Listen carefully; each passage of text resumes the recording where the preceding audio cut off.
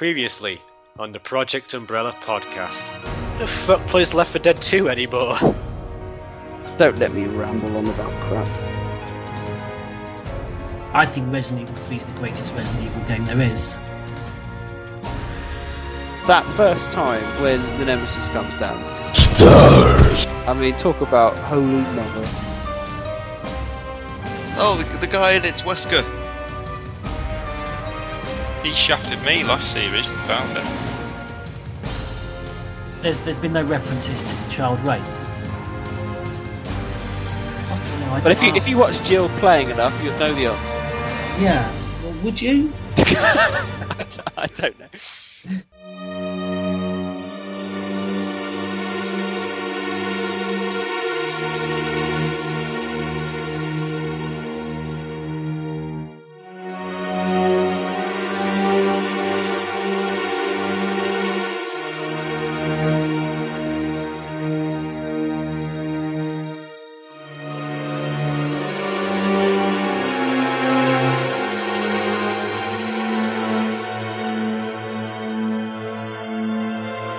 Project Umbrella.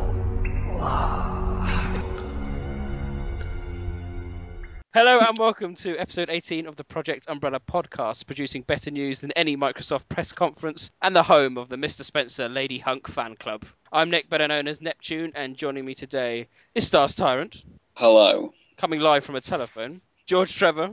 Hello, I'm here under duress. I don't play Resident Evil anymore. Mr. Spencer. Alright, dudes. And Batman. Hello. Coming up on today's show, we have all the latest news. The main game for today is Resident Evil Outbreak Far 1 only. Now, we've had this podcast lined up for quite a few weeks / months, and apologies to any listener who's been eagerly looking forward to it, or one of you. We'll be discussing Outbreak Far 1, all 4 chapters in length. Hopefully, we're going to have... 5. Sorry? 5, thank you. There's 5. Thank you. For crying out loud, does anyone know any? Has anyone played this game? Yeah. I played it a lot. And then we'll be finishing off, of course, with Neptune and Newsy's Biohazard quiz. Oh, before we continue, sorry to interrupt. In regards to the quiz, I got them all right last week, didn't I? Well, not last week, but last podcast. Yeah, you did very well. Were you just showing off, or were you making a point about scoring there? Was there a discrepancy with the scoring? No, I don't think so. I'll say Oh, just He showing wasn't there off. for the quiz, I wasn't showing off. No, I don't think... Oh, you did Yes, you gave your answers retrospectively, didn't you? Yeah, to Batman, like he gave me the questions, and That's got nothing to do with the fact you got them all right for the first time ever. Yeah, but I didn't have anyone doing it for me, so... No one was doing it for you that week. I'm only here tonight for the quiz. Don't expect me to contribute to the Outbreak conversation.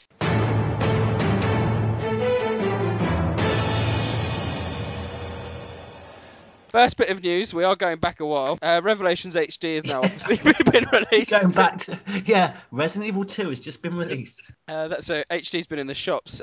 Mixed reviews, really. A lot of the reviews I read said quite good, praised a lot of things, but I don't think it's done as well as perhaps... I don't understand this, because I think this game is fantastic. I don't know what people want. Well, I mean, I have to say that I'm not read all of the reviews that you say that they're mixed, because I generally saw they're positive, but if people are complaining, I mean, what is there to complain about? I think a lot of them, some of the controls or something, and I think that some of the HD graphics weren't as clean as they'd like. I think the character models did quite well, but I think... Oh, for God's sake, go and fucking play Space Invaders. You know, it's gone pretty far, and I think the graphics are pretty good. Do you know what I mean? I think people need to just chill out a bit, no? Space Invaders, you were about my age when that came out, weren't you, George? No, but what I mean is that I didn't articulate that particularly well. What I mean is the graphics have come a long way, and even if the graphics had made no improvement whatsoever on the 3DS, they were still pretty damn pretty. I'm quite happy, and I'm fine with them. And I'm a bit of a graphics horse, so if they're all right for me, they're all right for everyone else as far as I'm concerned. So shut the fuck up and play the game. It's a good game. I was going to say, I think it translates very well, actually. I think as HD ports these days go, I would actually class that visually as one of the better ones. I had better graphics than Ori 6, especially when, in Ori 6, when you get into the car at the beginning, you look around in the dashboard and stuff, the interior, it looks like horse shit. Yeah, you're right there.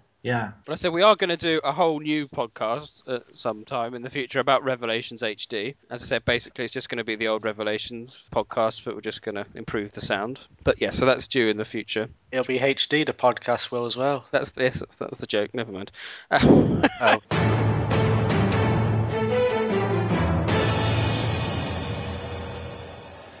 Other news, Volume 3 of Mahara Desire has been made available in several European territories. That was available from the 7th of May, so that's how long ago? Well, it's over a month ago now, isn't it? Nearly 2 months. Volume 4 was released on May the 8th, and the story is now up to 34 chapters. It's ridiculous, isn't it? Just kill it.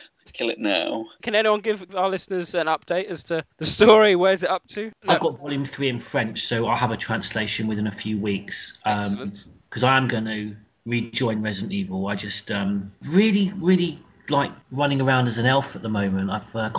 I'm really in tune with my inner elf. And what I still find quite odd is that there's no English. I mean, admittedly, they can't translate for shit, but it would be nice at least Yeah. for people who don't mind getting the basic idea of what's going on. I mean, bearing in mind some of the other European languages that it's been released in, it seems very strange that they've not done it in English. Absolutely, and I think the more tidbits we get, it does seem to help flesh out the story of 6 a bit. Well, it's quite interesting because I wonder if we know the English translations tend to be pretty naff, but I wonder if the European ones, other languages are still just as bad. I mean, something quite peculiar I noticed, because I had translations from both the Spanish edition and the French edition, was that there were just some, not significant, but just some subtle differences, not through inconsistent translations, but images were slightly different. So you had the same general picture, but same general comic strip, but say maybe characters slightly repositioned, or saying slightly different things, or saying the same thing but at just a slightly different interval. So that seemed quite odd to me, actually. Newspot mentioned perhaps put both up so people can see the discrepancies. That's almost the most peculiar thing about it, that the discrepancies are quite minimal, but they're still there.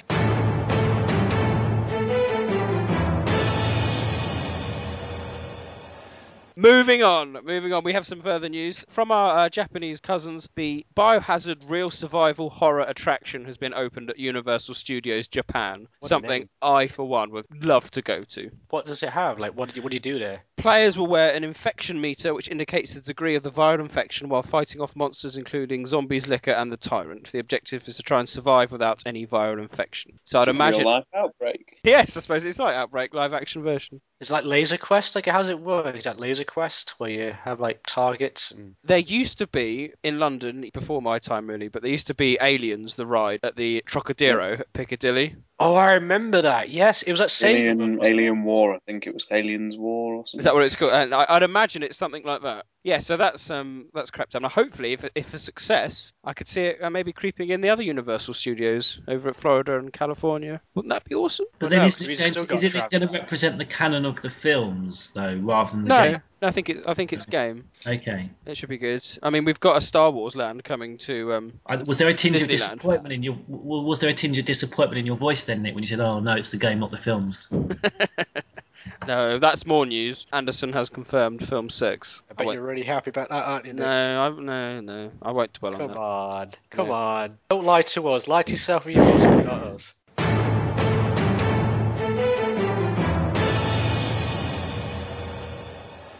Other news, some DLCs emerged from Revelations. This is what I referred to in the introduction, Lady Hunk, which has to possibly be the worst idea and or DLC ever imagined by Capcom ever. It's Yeah, a man. shit idea. It is awful. I love the idea that it's Lady Hunk just by basically taking trousers away from Hunk, and now it's a lady. Oh, it's awful. It's almost like, it's like Mrs. Pac-Man, isn't it? Or Yeah. it's also, they've kind of attached it. It's like, when they're doing Mario Kart Double Dash, they go, well, Toad hasn't got a natural partner. What should we do? Toadette? Yeah, that'll do. It's Hunk. Lady Hunk? Oh, yeah. I once went out with someone a little bit like Toadette. Ah, What does she have hanging off her head? She wasn't green. She just you had sex with she a had a long mushroom. tongue. She had a long tongue, did she, George? How did that feel? Silver lining and all. Never mind. On a mushroom cloud. Sean, do you have any other news I may have missed? The cafe in Japan's shut this week. Oh, no! After a brief What was there? stint. Was there an outbreak of food poisoning? No. That's worse than that mine. Sorry. Was it only open for a short period, or was it... It was, about 6 months, I think. Oh, okay, so it was due Oh, to close anyway. Was this the Yeah. cafe that sold like Jill sandwiches. Jill sandwiches and Yeah, and liquor brains. And Oh. no, it's been quiet on the news front, really, hasn't it? But thankfully, we have some site news.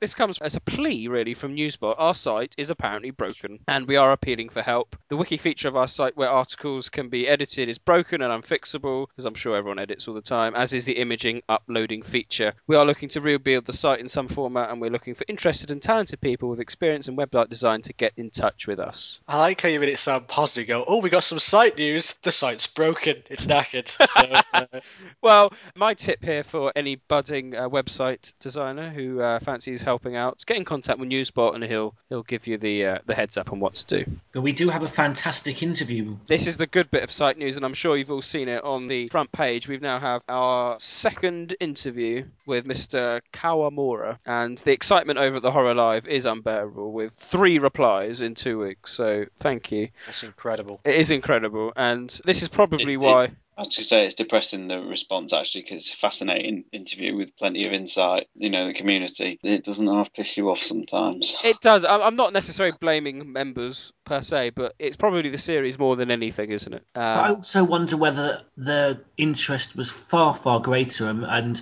whether it has anything to do with the fact that it wasn't a tier Well, exclusive, or just the fact right? that people might be just too lazy or just too busy to make particular comment, but I think they still went and read it. The problem here, George, right, is that most of the people in the horrors alive are like, who's Kawamura? Did he do RE4? Is it at that stage now that it's not? People don't give a shit. Let's hope not. But anyway, moving on to the interview. I mean, it's a fantastic interview, and full credit goes to Newspot and Welsh as well for the translation. Again, it really is a shining bit of glory for Project Umbrella, and well worth a read. And this is more to do with William Birkin's involvement, his contacts with the Chicago branch of Umbrella, and Punk's involvement in the USS and how they were planning on doing, etc., etc. Any particular highlight for anyone? Well, the whole thing for me, I mean, the detail in itself is exquisite, Mhm. irrespective of whether it can be truly classed as canon now. I mean, it doesn't contradict anything that exists, so it can work. But it just depresses me that you've got this guy, and how long has he been out of Capcom now, offhand? But he's Oh, so passionate though, isn't he? You yeah. could tell by Exactly, his yeah, that's response what. he's so passionate. He's like a kid that caught like a new idea for something and is like so interested in it. He's like, oh, this is a great idea, and he has all this stuff that's been in his mind for like past 10 years or so now at least. It's just the reason why the series isn't where it was when he was around is because of the lack of involvement of people like him. Yep. He lives and breathes this series, and he's not even a part of it anymore. And it's more enthusiasm to the series than I dare say anyone in Capcom has now. Yeah, Well, absolutely. this is the problem. I think I've alluded to it before, that Resident Evil that initially was Mikami's baby, and it's been passed on to so many different parents now. That there just isn't any consistency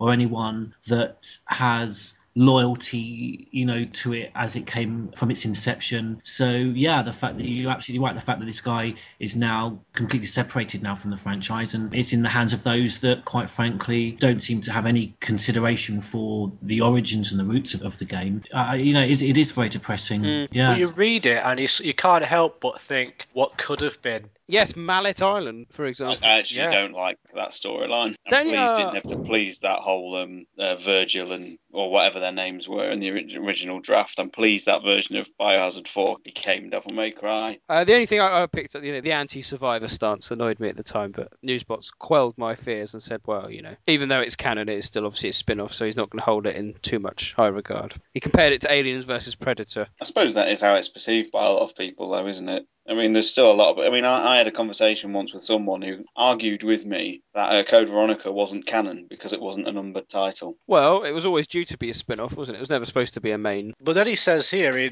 this was interesting, going on from Gun Survivor, saying it was like Alien versus Predator. But then you can say, well, Biohazard Zero is a main title in the series. It's a numbered title, and it references Gun Survivor. Oh yeah, no doubt about this canon, but I think if he'd said Gun Survivor is like The movies. Prometheus, yes, like Prometheus, yeah, maybe. I've got very little time for that sort of argument. To me, Code Veronica, Survivor, I don't worry about the semantics of whether there's a numeral after the name. To me, the significance is in the story and its relationship to the main title. So I'm not saying to be controversial, but I don't see Survivor or Code Veronica being any less significant to the story. In fact, they both have significance as much as, I mean, Resident Evil 6 is detracted from anything from 1 and 2, really. So For me, they're just, and Dead Aim as well. That, I mean, there's maybe arguments to suggest more that that's expanded universe, but certainly Survivor and Code Veronica, these are main title stalwarts for me. You know, I mean, you read the interview, and as you said, the enthusiasm for what he does is still there.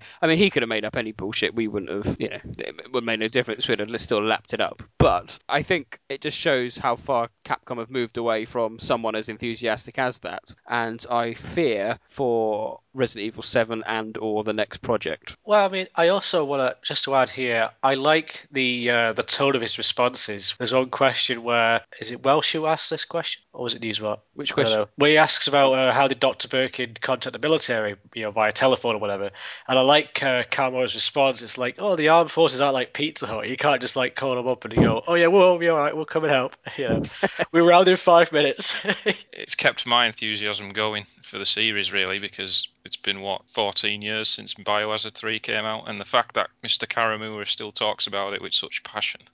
Now, what's your views, John, on the response, or the very little response? We referred back to Tia, and I think there's only been 3 posts to it. I mentioned perhaps the appreciation and interest is stronger. Perhaps people aren't just simply posting anymore, because I agreed with the comments made that it is quite depressing for something with such significance from someone that's so steeply ingrained in the history of Resident Evil and the information contained therein. I think it's very depressing when you look at the response we've had.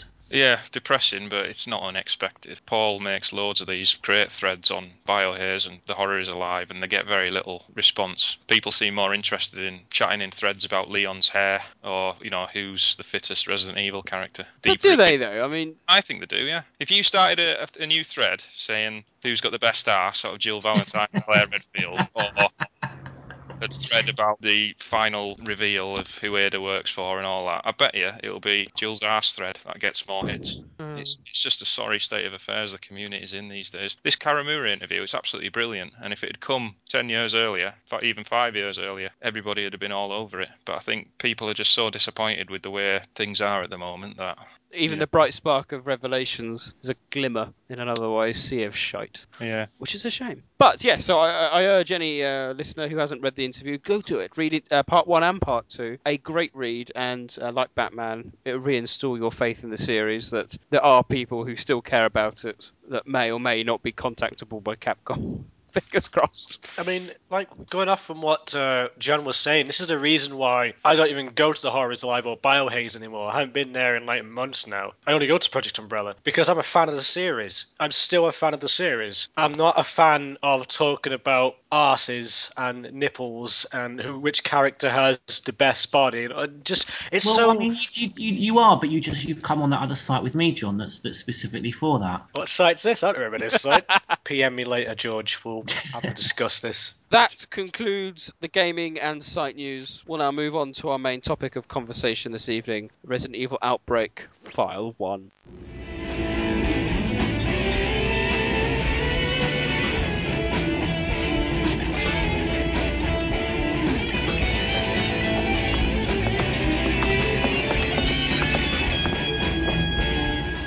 There was a disruption earlier at today's football match between the Raccoon Sharks and the Old Boy Hunters.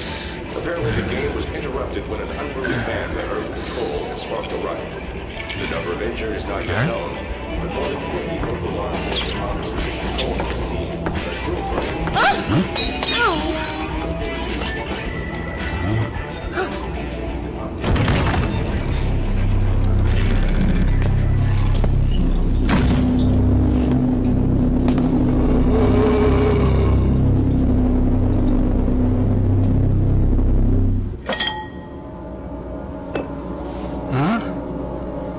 What a weird customer.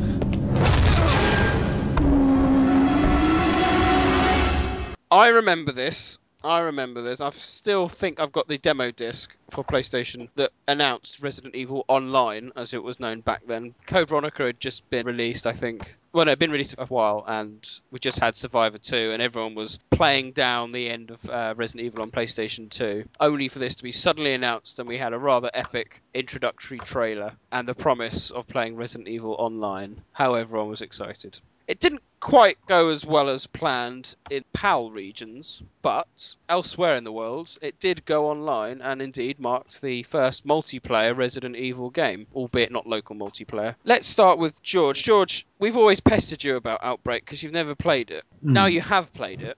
Bear in mind, you've played it very late on in its development, if you like, well past its sell-by date. You've played arguably better quality games since. How did it feel going back to very much the old style of Resident Evil? It's the style that I enjoy, and it's the style that I think best suits the game in terms of the atmosphere that you can generate and the pace that you want. If you're interested in reading files of sorrowful souls that have perished beforehand, or retracing the footsteps of someone whose journey that you're now taking. So I think that's the best place and context for Resident Evil. I still have this problem, oddly, with the controls of this game personally that I don't have with the GameCube controller for Remake. When people refer to the tank controls Remake now, the control system fits me like a glove, but I can't really. Outbreak I still find just a very long way to get round things, but that's just me. I never warmed to the PlayStation or its controller, but I think it's a fantastic concept in terms of being able to have a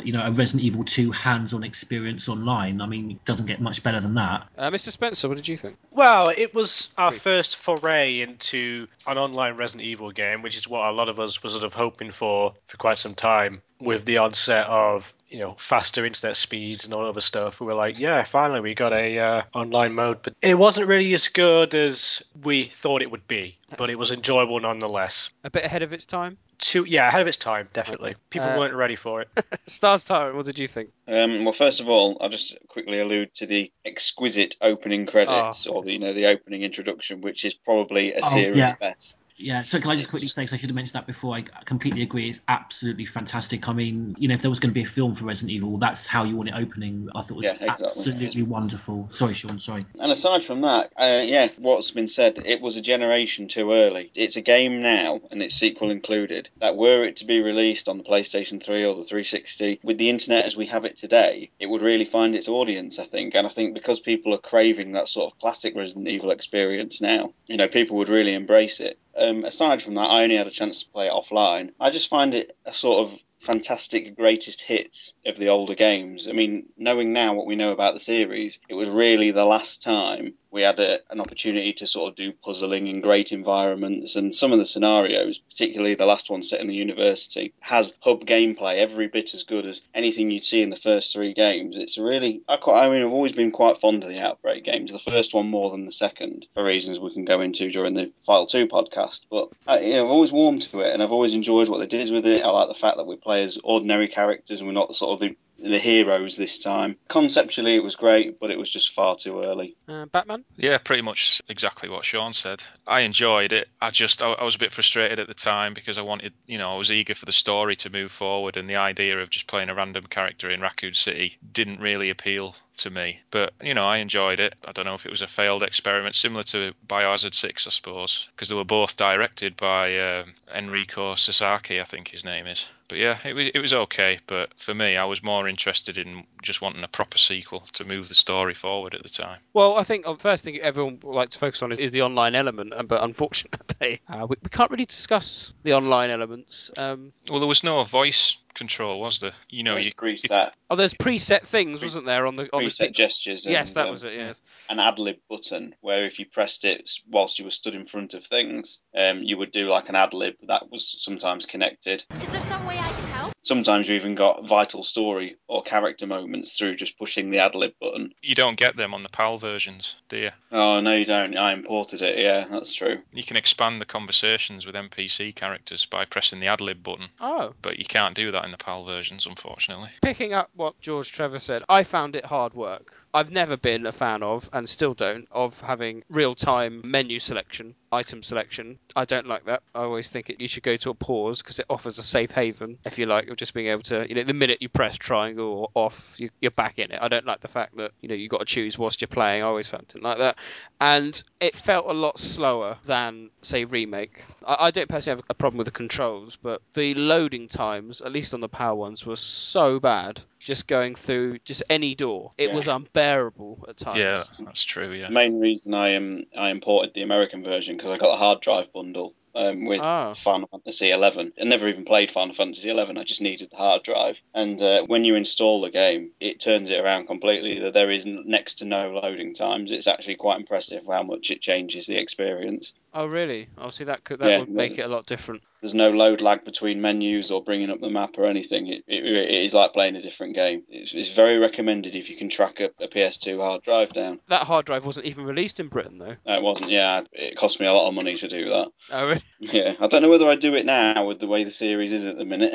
Back in the day of being a crazy Resident Evil fan, back in the day, those kind of investments didn't bother me. Whereas, now I don't know. But yeah, it was a different game. It's like maybe 2 seconds between locations sometimes. That would make it. I mean, especially like the Outbreak scenario, it's supposed to be quite fast and frantic at the beginning, isn't it? And it's just dulled down because of these loading times. And I never understand why they force the virus meter when you play offline as well. It just maddens me that you can't explore properly because of the. I can appreciate why they did the virus meter. It was to force players to get a move on online and not stand about. But offline, you can't explore properly. No, you should start off uninfected.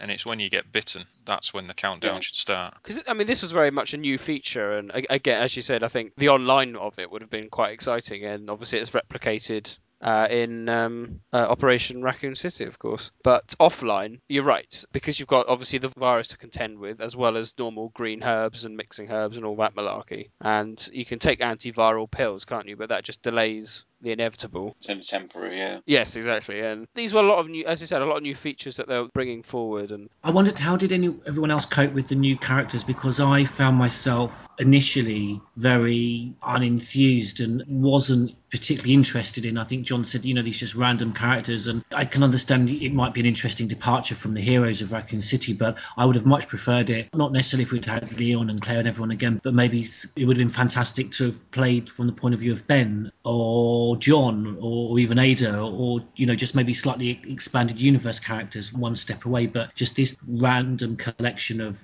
survivors, it may have been more interesting on paper and on film, but to engage on a video game after 2 and 3, they left me a bit cold, really, compared to what could have been with other more significantly connected characters. I really enjoyed them. It was always nice for me to spot the cameos in the games. That was one thing I always liked about it. I think what they could have done, I like the character of Kevin because he's a random RPD officer, but then people played as him because, a bit like Leon, I suppose, but everyone knew the RPD. So mightn't it have been a bit more exciting to play as a character from, an umbrella worker from the lab, or Yoko is arguably one. I don't know, perhaps somewhat more of an iconic location that people can know, oh, okay, they work there or something, or they live there, I don't know, yeah. That was... I suppose Alyssa's probably the best connected because she worked in Raccoon City as a journalist. Yeah, I'll give it. She's alright. I know. I just think they could have been a bit more. I'm trying to think what else was in Raccoon City.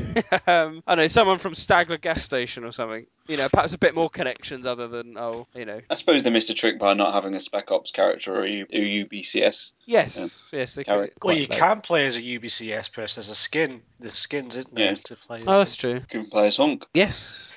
Even the mayor's daughter. Again, I just think we hear about these peripheral characters in the files, and we get glimpses of their lives in. Is it Resident Evil 3 where you see one of the UBSC shot dead soldiers cradling a woman just by the clock puzzle? Yeah, I think that was certainly a missed opportunity. Yeah, I agree there. They could have told things that, hinted at in Resident Evil 3 and 2, they could have showed that. I mean, they did it in some respects with the Desperate Times scenario, which gives you a flavour of what happened to the police.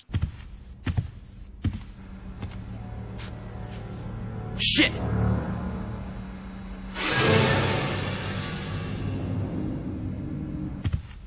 Well, yeah, I mean, I think one of the highlights is that these random characters, David, I mean, total, just random mechanical, whatever, but they do through their interactions, talk to a lot of NPCs. That does bring a bit to the storyline overall, doesn't it? And their interactions with, say, Monica, for example. I like that. I thought that was quite, because as you said, a bit like a greatest hits of Resident Evil 2. If you like, you had a bit that very similar to I think Ben or something. I think it's worth saying that it's mainly, I suppose, the environments of the main characters. Particularly when you are revisiting famous areas, but seeing areas. They were always very careful with how they didn't tread on areas in the hospital. You go to the floors that you didn't go to in Resident Evil 3.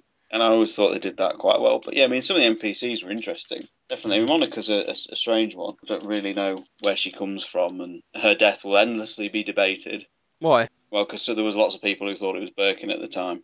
I think it has been confirmed it is the moth that kills her, isn't it? And then she gets impregnated by the thing that climbs out of her case. Yeah, the G embryo. I'm sorry, I thought the G embryo killed her. Yeah, but it's because she gets incapacitated by the moth that causes her to get infected with it. Oh, right. Because the case she's carrying smashes and it gets out. But yeah, no, I thought that all the kind of FMVs, the videos. I mean, they're of the highest quality. Apart Nikolai cameo. yes, and we had like the Nikolai cameo, which is quite cool, and I think a lot of fans got a bit of a kick out of that. And of course, as you get, not treading on the other ground, fitted in quite nicely, just about. And Nick, yes, can I just ask you, with regards to the FMVs and the NPCs, what is your opinion of mass production? ridiculous. It is legendary. Greg Muller, isn't it? It's Jake's father. It's Jake's, yes. I mean, Yeah. running out of surnames, weren't they? It is Mueller, isn't it? Mue. I think so, yeah. It's exactly the same. That's twice they've done that now. I won't see the other one because you tell me off. He's when Nikolai assassinates him, that was a great scene. There's a Very bit where bloody. Nikolai assassinates Greg, and you just see him in like the vents, aiming the gun down the vent. Target is closing in! Alright, come on. The thing's too huge. These 9mm are useless. Almost got him. Hold on! Calm down. You must give me your blood.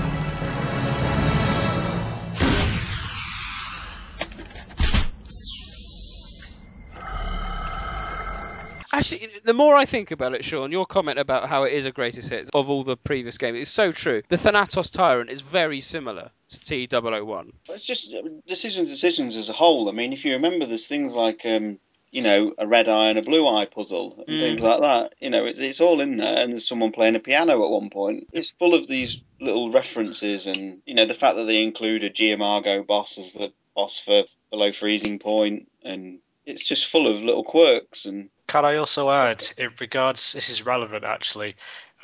We were talking about how we want to expand Project Umbrella and get some new staff members in to replace the older people, I guess. All I have to say to that is, too much growth weakens an organization. what should be important becomes overshadowed by greed. What should be important becomes overshadowed by greed. Okay, well, how much is added to the storyline, do you think, overall? And I think that I also can touch upon the very odd decision to have a multiple missile strike, which has been ignored.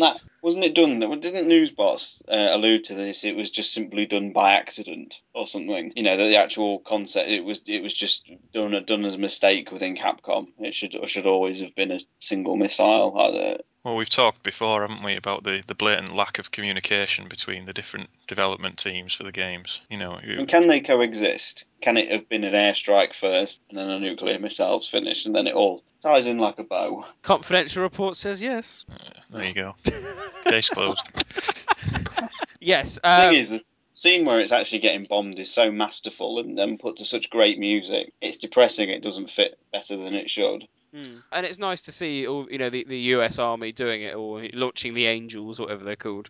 So that's Outbreak 2, isn't it? But yes, still okay. It still works. But yes, if it has been a mix-up, then that's highly unfortunate. And it's not been followed since, of course. I mean, we've had, Resident Evil 4 was out after that, and then I can't remember if Degeneration talks about it. Damnation certainly does. I'd say that RE4 went some way to killing off Outbreak as a game, because when it introduced a new gameplay style and people loved it, they were like, yeah, what we did at Outbreak, that old style, I don't think people want that anymore. Well, that was sort of the case with Outbreak File 2, because it came out after Biohazard 4, and it was such a step backwards. It got slated. It made so many mistakes as a game as well. I think File 1 plays so much better. File 2, I mean, I'm not going to go into this too much because we've got a podcast for it, but they just make a lot of mistakes with the scenarios, I think. I think File 1 is the better game by far. I think File 2 adds more to the story, though. File 1 is quite independent, isn't it? It is, yeah. End of the Road is a fantastic scenario. Yeah, it is, yeah. It's like if you'd class the first 3 games as like blockbuster movies, then Resident Evil Outbreak could be the spin-off TV series, wouldn't it? Yeah. 5 sort of 1-hour episodes of people trying to escape Raccoon City. It's just a side game. It's not really designed to advance the plot, is it? But that's what I found frustrating with it. Was it 2003 it came out, right in the middle of the big 5-year gap between Code Veronica and Resident Evil 4? It came out at a time where we were desperate for the story to sort of get going. I mean, I know we had Dead Aim come out at a similar time, but you wanted to see what was going to happen with the characters you'd been used to playing as. Well, let's turn to each of the scenarios, and we can talk about the story implications, NPCs, and the characters involved, and how it all ties in. Because obviously, there's always been mega talk about what scenario happens when. And Batman, you're quite good with the old Outbreak timeline, so we can use your knowledge. So we'll start with Outbreak itself.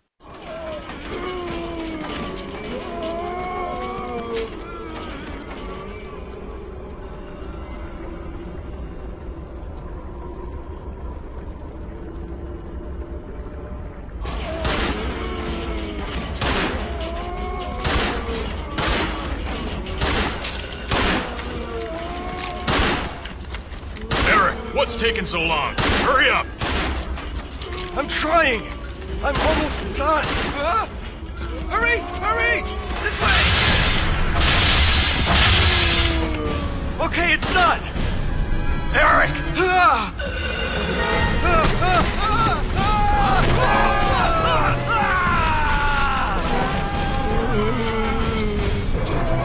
What should I do? Seen as a training episode, if you like, more than anything. In fact, it is a training episode in Outbreak 2. Concerns people at the wonderful Jay's bar, game of football going on down the road. Suddenly that kicks off, and then they launch themselves at the bar. What did everyone think of Outbreak, the first one? I enjoyed it. I mean, it unfolds very, very quickly, considering they're just happily enjoying a meal at the bar, and then 15 minutes later, is it Raccoon Main or whatever it's called? It's just full of thousands of zombies. But then the football game alludes to that, doesn't it? It's actually mentioned in Darkside Chronicles, isn't it? That a lot of the zombies come from the football game. In terms of dating Outbreak, it's got to be the 23rd, I think I had it down. So to have such a high concentration of zombies at that stage, again, nicely explained by the skirmish. I have it down as Hunk's operation would take place in the early hours of September 23rd. And then Outbreak would start that following evening. So the evening of September 23rd. But it's all right. I mean, if I remember correctly, you're in the bar, and then you've got to go upstairs, and some poor chap, Will, isn't it, gets it all. What a weird customer. He says, "Hey, Bob, where's your mind at?" I like the way he says, "Damn, he's unconscious," and then he asks him, "Are you all right?" Yeah, the voice acting is awful. Brilliant. Really I think one of the things what might have been nice is to have seen all 8 of the people. You only ever see 4, don't you? Because obviously when you choose. Well, the unwritten rule is that they split up halfway through the beginning of Outbreak, don't they? Some go to the roof. Yeah, some go to the roof and some go on to do Hellfire. That's how it works out. But it'd been nice to have seen all 8 just at the beginning. Yeah. But anyway, so as you said, you make your way to the back of the bar and then to the roof. Some go one way, some go the other. See some cool police officers. Yes, I can't remember their names. Arthur, Raymond was one. Dory. Elliot, Harry. But when you first meet them, you certainly see the distinct style. It's got a very different style, hasn't it, this game, to the normal ones. And you can see that also in the kind of promo art of all the characters and all the zombies and things like that. They all look very different to the usual art design of the characters. It's a bit, I don't know how to describe it really, but you know what I mean when you see it. Raymond Douglas is actually the deputy chief of police as well. He's the one with the shotgun who you meet on the main street outside. He's quality. He's a hero's death. Yeah. So he's mentioned in a file in Darkside Chronicles. Is it just I really like that. Didn't realise that. That's amazing. What does it say about him? I think it's just the evacuation order with about rescue helicopters. It might just be a copy and paste of the same file from Outbreak File 2 that you read in Wild Things, actually. I can't remember off the top of my head. But it's mentioned in that file in Darkside Chronicles that he's the Deputy Chief of Police. Am I right in thinking Outbreak's just got zombies in? I'm not sure if it has any other BOWs. Only if you play it on harder difficulties, you get the weird bug things from Zero.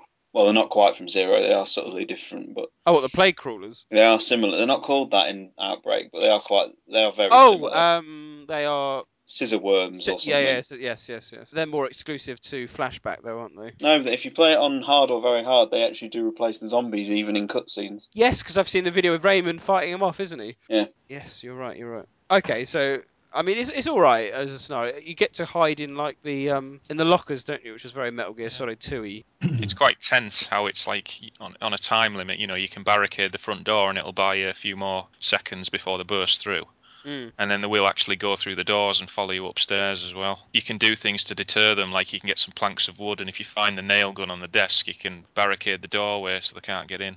Which buys you a few more minutes to get all the items you need to get to the next floor. As a scenario, it's nice and simple, but I think it's one of the best ones, Outbreak. But you never had time, and that was the whole point. You never had time to gather your thoughts and go, right, what do I need to do? Because you couldn't pause it and look at your item menu. It wound me up more than anything. And playing offline, you quickly realised your AI partners were just diabolical. I just left them. Like, you never needed them. So, okay, so in terms of story applications, not a lot really, I suppose. Just you saw the Outbreak. It's the earliest known Outbreak, I suppose, isn't it? In terms of playability, you never see anything earlier, and we certainly don't count Operation Raccoon City's zombies. But it's evident to see that, obviously it's literally right at the start, isn't it? Because nobody knows that there's any zombies there. It's obviously the big crowd from the football match. That's the catalyst. And an interesting decision so quickly to decide to blow them up. Yeah.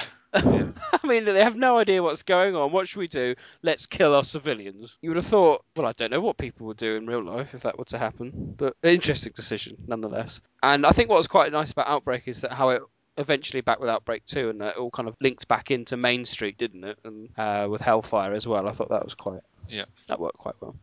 End of the Road is set within various areas in Outbreak as well. Yes, exactly. Okay, so that was the first one, but I think where it all got a bit confusing was the second playable game was then below freezing point. And of course, at the end of every scenario, you had the kind of to be continued. But it didn't, at this point, you then realise it didn't really follow the same kind of logical structure in terms of timeline as to what you're playing, and that's obviously generated multiple discussions over the years as to what comes next. I did hear a rumour, I don't know whether it's true, and yet it's a shame Yama's not here, but apparently if you played it online, Below Freezing Point was thrown into fourth of the list, and you did always get Hellfire second online. Really? That's very interesting. Apparently, I'm pretty sure people... I seem to remember reading that when it first came out. It's a shame he's not here to confirm that, because I mean, Below Freezing Point is so logical when you get the hive ending.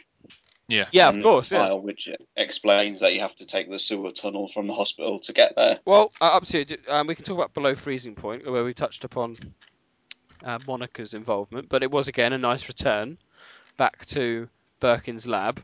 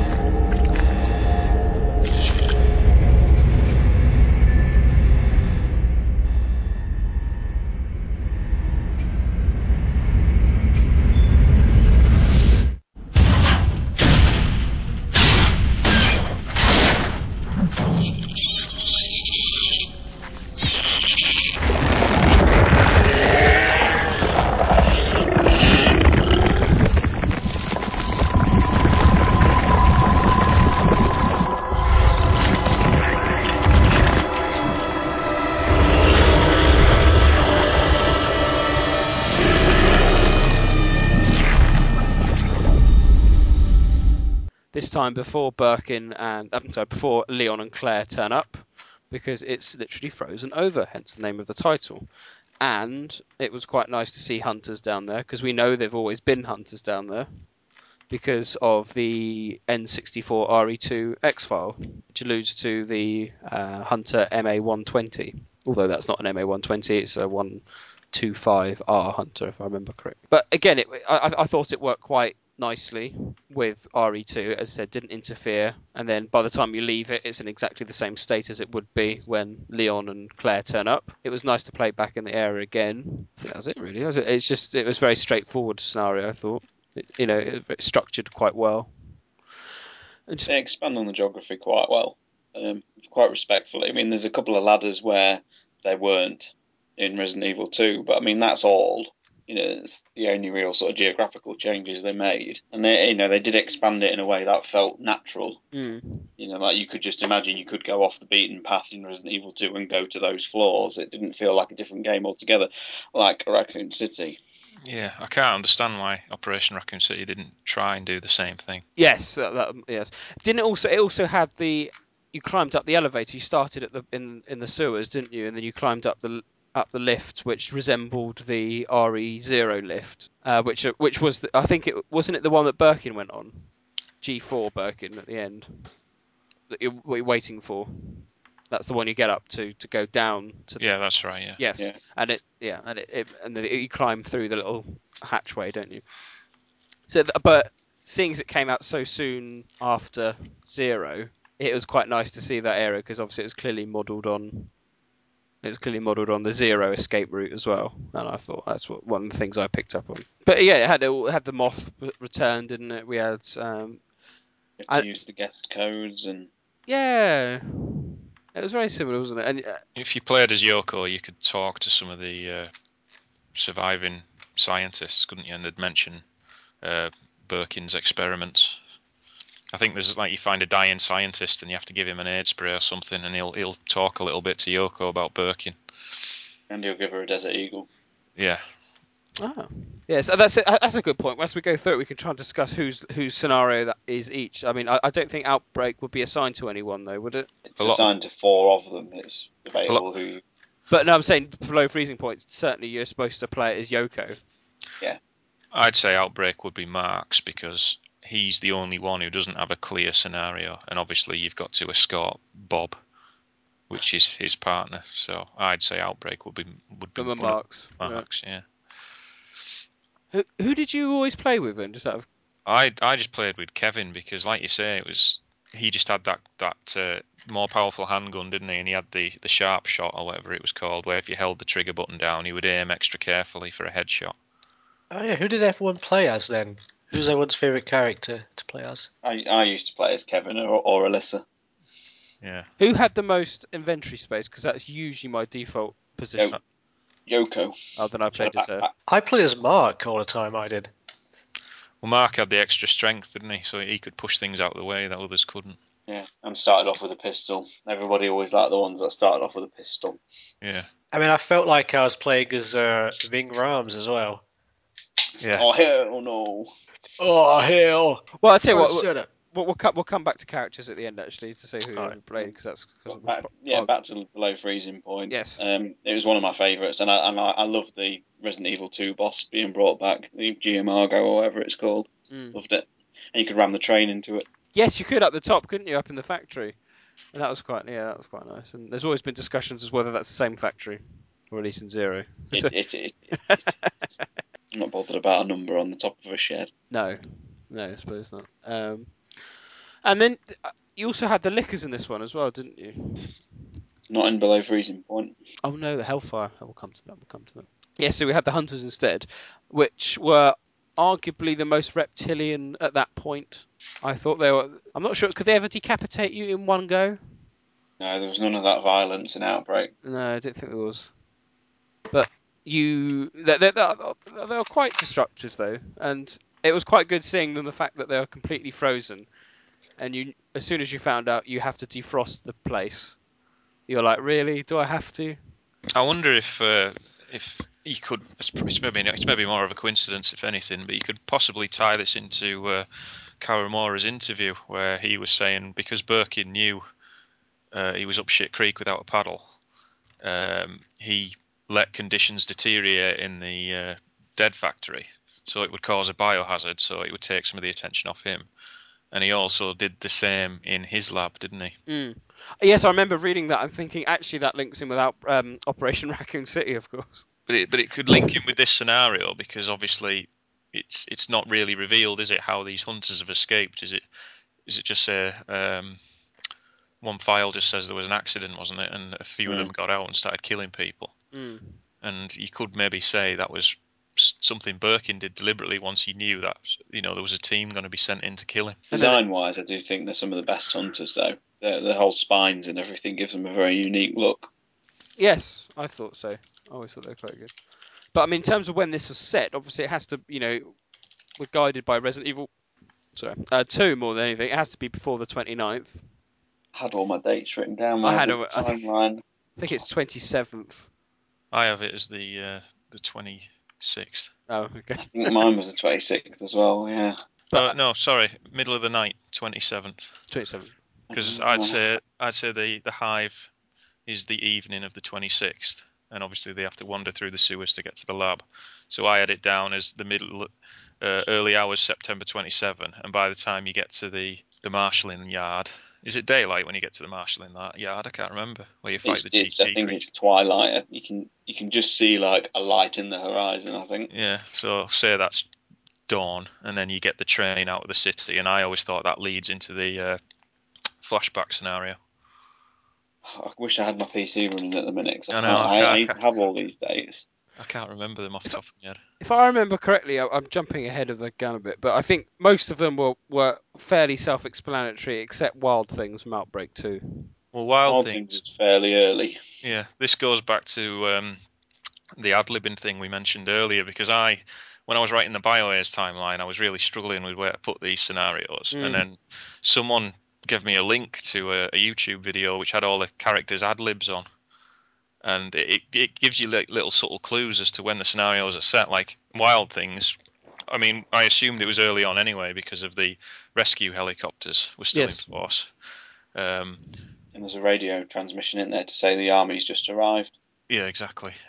But I think it's Alyssa, she ad-libs when you're running through the concourses, that she's like, oh my god, I can't believe this is happening. I wonder if the rest of the city is like this, stuff like this, which, indicates that it's happening really early on. Okay. Well, so, I mean, below freezing point is definitely Yoko's scenario, more than anything.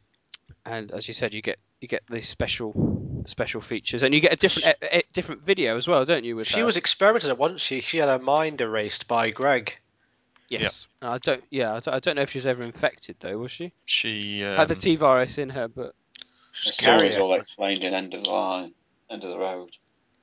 She was an experiment, wasn't she, during development of the Thanatos Tyrant? Yeah, she gets a special cutscene if you have her with Greg, doesn't she? Yeah. Moving on to the Hive, which is a blatant rip-off, not rip-off, but homage to the film, which had just recently been released.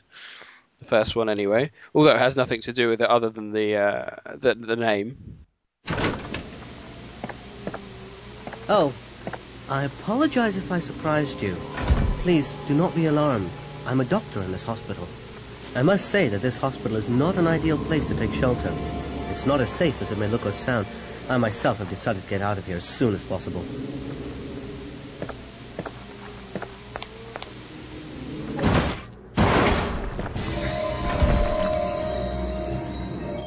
I still don't quite know why they called it the Hive. I find it an odd choice for a name, with the only possible clue, in my opinion, being the fact that you've got a leech man. Yeah. Was that it? Is that it? I mean, that's the only thing I can think of why it's possibly called the Hive. I think so, yeah. But the Hive, as you said, again, it didn't tread on Resident Evil 3. It was nice to go back to Raccoon General Hospital. And they had the Hunter Gammas in it. Not there. What, mate? No, not in that scenario. Just zombies. Was it just zombies? Zombies and leeches, yeah. What are the Gammas? Just desperate times. Oh, in the water plant beneath the university. Oh, your knowledge is too good, Sean. I could have sworn they were in it, but I played this a lot. You must have said, yeah. We're getting mixed up.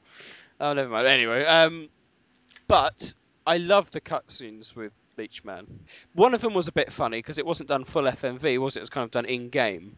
and I wasn't quite sure about the graphics. It was all a bit funny, but I did feel sorry for the chap, and I liked the way he had to try and kill him. I thought that was quite a good.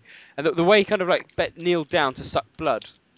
Very odd, very odd. But it's good, It's a good. great dynamic, Hive. I And the thought fact so. that the fact that one of the players could become the Leech Man Yeah. if they died as well. Yes, I because don't think you could control him though, could you? I don't think you actually. Were you able to control him online? Does anyone know? I'm sure you could play as a zombie for a bit, couldn't you?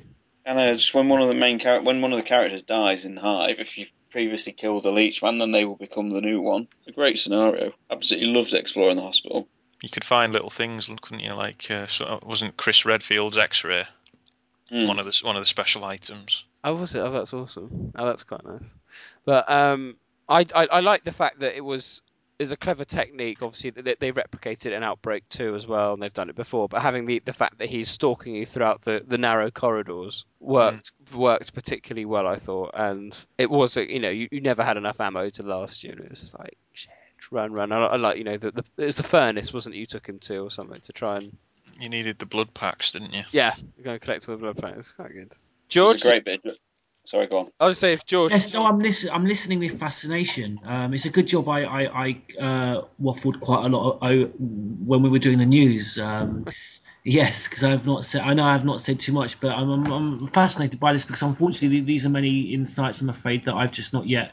I've had the opportunity to appreciate, and finding it fucking almost impossible to get out of Jay's bar at the beginning. Well, Jesus. I think you'd enjoy the Hive. I think it's very Resident Evil-y, classic Yeah. style, very narrow halls and far less actiony than say Carlos's bit, which is very actiony. I always thought in Resident Evil 3 because you go there with the assault rifle and you're quick, bam, bam, get there, get a vaccine, get the hell out, that kind of thing.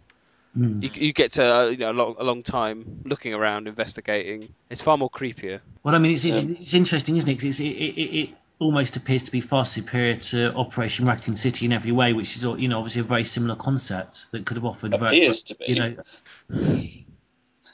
know, And then, I mean, the ending part of it is quite interesting as well because that's the giant leech.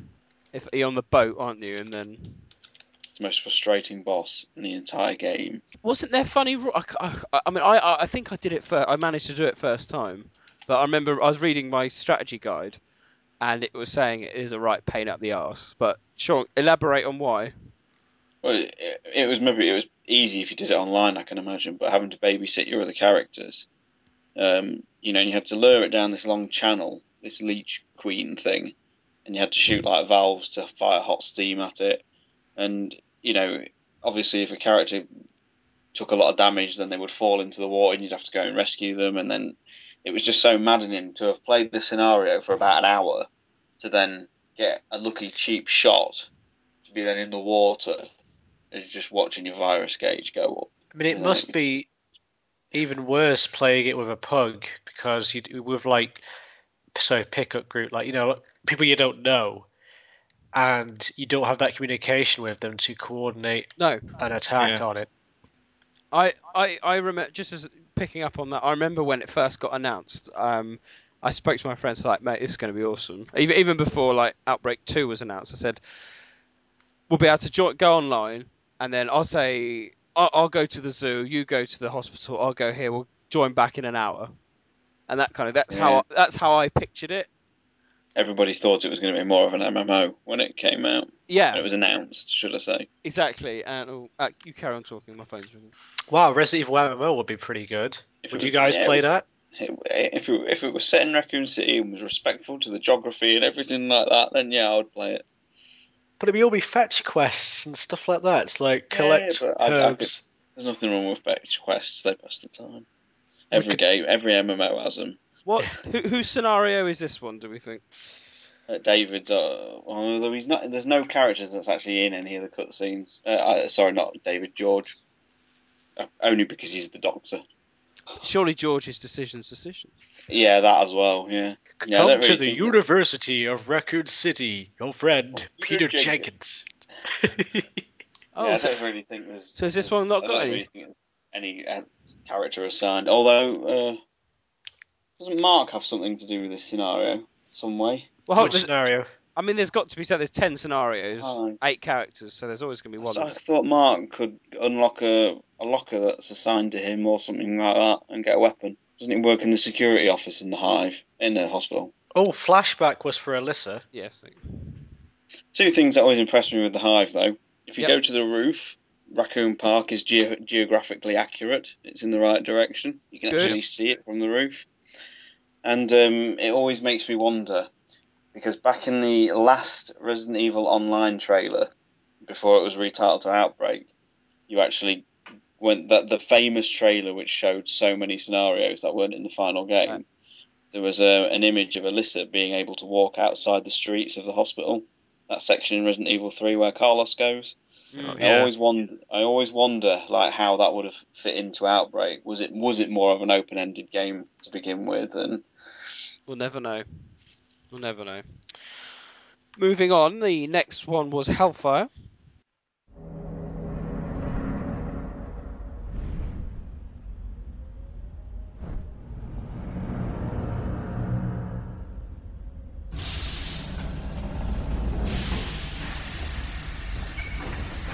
Hey, is anybody there?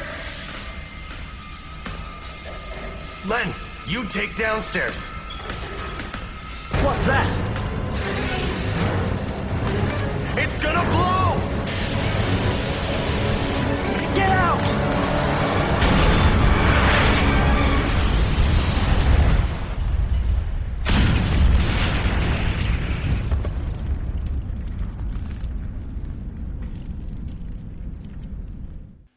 Which was a return to where Outbreak started.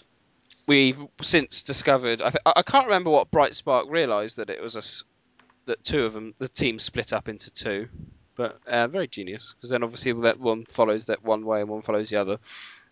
But Hellfire is obviously set in the Apple Inn, which is next to Jay's Bar or pretty close to it. And this does. Isn't it something to do with the fact that the doors are still intact in Outbreak? Could be. That the fire brigade knocked down. You can see the smoke. I don't think. Yeah, you can see the smoke from the fire, can't you? In Outbreak when you're running through the streets. Ah. And of course, obviously the fire brigade who are in Hellfire, obviously they're still going to be around. You know, still early on. And well, the fire brigade at the end tell you that the army's been called in as well. Wait, so we know the RPD were pretty much wiped out. What did the fire brigade do? Were they still around? Well, this was before. This is still the 23rd of September. Yeah, still the 23rd. Because it's before the army arrive, so yeah. But then that does raise the very interesting question of the liquors. Very quick mutation. A very quick mutation. I mean, I have an answer, but you know that we won't dwell on that. But it's the people who died in the fire and then they get reinfected. Do you think? I mean, the liquor is obviously a zombie that's infected, then suffers a dehydration, isn't it? I think we can. Secondary exposure to the T virus, isn't it? Yeah, and that's why they still look like infantile liquors. Yeah. Because they're very different to the RE2 liquors, but that's because we think the RE2 ones were the ones created down the labs that escaped. How the hell did it get all the way up there? Yeah, then? because the original liquor was a secondary infection, wasn't it? Because I've got an interview somewhere in one of the guidebooks where it says they actually caught a specimen, didn't they, of a liquor, and it was researchers speculated that it was some kind of wild tyrant. Oh, right. And then they studied it, and obviously they created the weaponized version with the evolved liquor, the dark-skinned ones with the extra long claws. But in terms of these little skinny baby liquors, I don't really know what the crack is with them. No, because there's quite. I mean, you always take it with a pinch of salt as to how many there are actually in that scenario, because obviously, it's never canon as to exact how much, but there's quite a few of them in there. Plus you have suspended as well, or the Regis liquor, whatever you want to call it. Great enemy, that is really, really well designed. But then back in the days when people thought that when the life cycle was a Crimson Head into a liquor. Yeah. Yes, and that was the kind. But I mean, I think nowadays it's been accepted. It's just a random freak mutation, which Outbreak has quite a few of. I think you can safely say. So I wonder if that person, the lady that turns into that particular the Regis liquor, if it was a similar situation to the Skag Dead in Revelations, that she was someone who had a natural resistance, and therefore was at kind of odd mutation for her. I think so. I think she follows the same sort of pattern as, say, the Axeman from Flashback or whatever it was. It's just there's no real or Dorothy, whatever. There's no real explanation as to how it came about, because there's still quite a lot of human features on her, isn't there? She's very far more looking more human than a licker. Still wearing shoes. Yeah, I don't know, but yeah, it's not a clear explanation as to why there's lickers there. We're just thinking very quick people have been reinfected. Just looking at a picture now of yeah, she's still got like some of her clothes on, like high heels and stuff. Jesus Christ, that is quite. Let me link this actually. The picture. That's a bit. It seems a bit. I mean, I also want to say it seems like quite sexualized as well. You can tell it's feminine, I think, is a key point. It's the first time you can make it out. But I can see why people would say that it was halfway between a Crimson Head and a licker.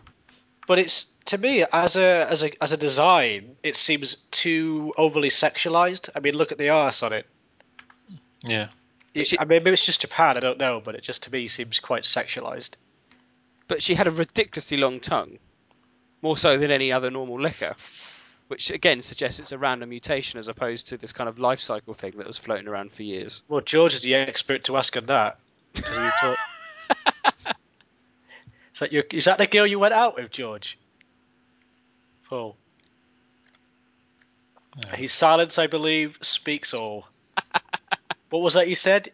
Yes, indeed. So basically, you agree that everything I've said in the past 5 minutes is right. Yes. Make no sound. Make no noise. Count George, get with it. It could make it could call the other lickers, couldn't it? It like screeched and could bring other lickers to its location, couldn't it? So what are we saying then? Just the lickers were caused by, as I said, just secondary infections very quickly.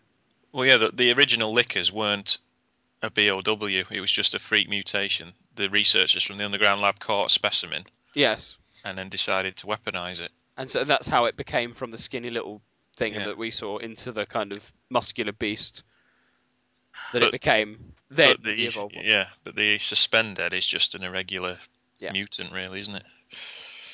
I just was wondering why you were talking over me before when John asked me about my recent girlfriend, but my microphone was turned off, so I've just turned it.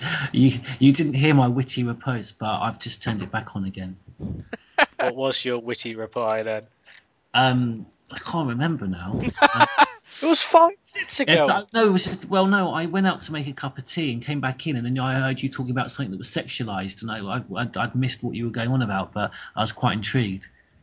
Well, I was on about the Regis liquor, because I basically posted a model. Good. I was worried. I thought you might be talking about children or something. I'm pleased. At least it was a BOW. Oh God, what is it with? Oh, that's awful. First it's Joseph Fritz you compared me to, and now it's just no. Jimmy Savile. Jimmy Savile. How's about that then? Can you fix it for me? Have you seen the film he's going to be in? The Oh, She's 11. Like Ocean's 11. God almighty. Oh, he's here a week. Can we assign Hellfire to any particular character? I can't think. No, I don't think we can we? Well, David is the one in the cutscenes, isn't he? But don't you think David is end of the line just because he gets that little bit at the beginning? Yeah, he is. Yeah, sorry, forget what I just said. That's fine. I'm making that up. And I mean, skipping ahead, Jim's obviously underbelly. Alyssa's flashback. George. That's it. That's everyone, isn't it? But then again, you could say Yoko was Decisions as well because of a link to Greg Miller. That's true. I wonder if Yoko was named after Yoko Ono. I think it's quite a common Japanese name, though, isn't it? Did you just quickly allude to Dario Russo's cameo in Hellfire? Oh, he stayed at the hotel, didn't he? He stayed there, didn't he? He's mentioned on the roster. He is, yes, you're quite right. How dare I forget that? And of course, Apollin is later used in Death's Door. Yep. Which was a nice touch. I think you can find a briefcase with the initials BB on it, which people have speculated is Ben Bertolucci's. Ah. Was that in the subway underbelly, isn't it? Yeah. You find his briefcase on the floor? Yeah, you're right. Yeah. My mistake. So he went through there at some point. Which would make sense. Anyway, the final one was Decisions, which was the final chapter in Outbreak File 1.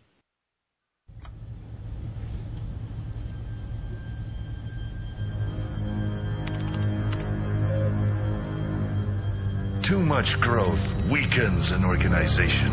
What should be important becomes overshadowed by greed. Mass production? Ridiculous!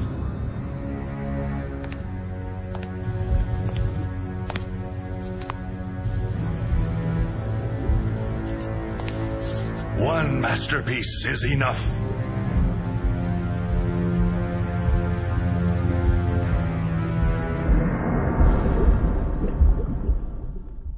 And we've already talked about this actually, but the return to Raccoon University, which was a wonderful setting, I thought. We had lots of creatures going on, including the Thanatos Tyrant and the return of Nikolai. Somewhat unexpected, I thought at the time, because obviously up to that point there was zero mention of any of the normal Resident Evil characters that we've countered really. Any of the main ones, Dario Rosso and that aside, but it apart from his now chiseled face, he looked quite normal. It's a good cameo. Well, I don't know. It came across as a bit forced to me because there's no real need for it to be him. It just seems like, yeah, let's make him Nikolai just for the hell of it. Did he sound like Arnold Schwarzenegger to anyone else? A bit, yeah. And when calm down. You must give me your blood. Calm down. You must give me your blood. Farewell. Decisions must have been set then on the 1st of August.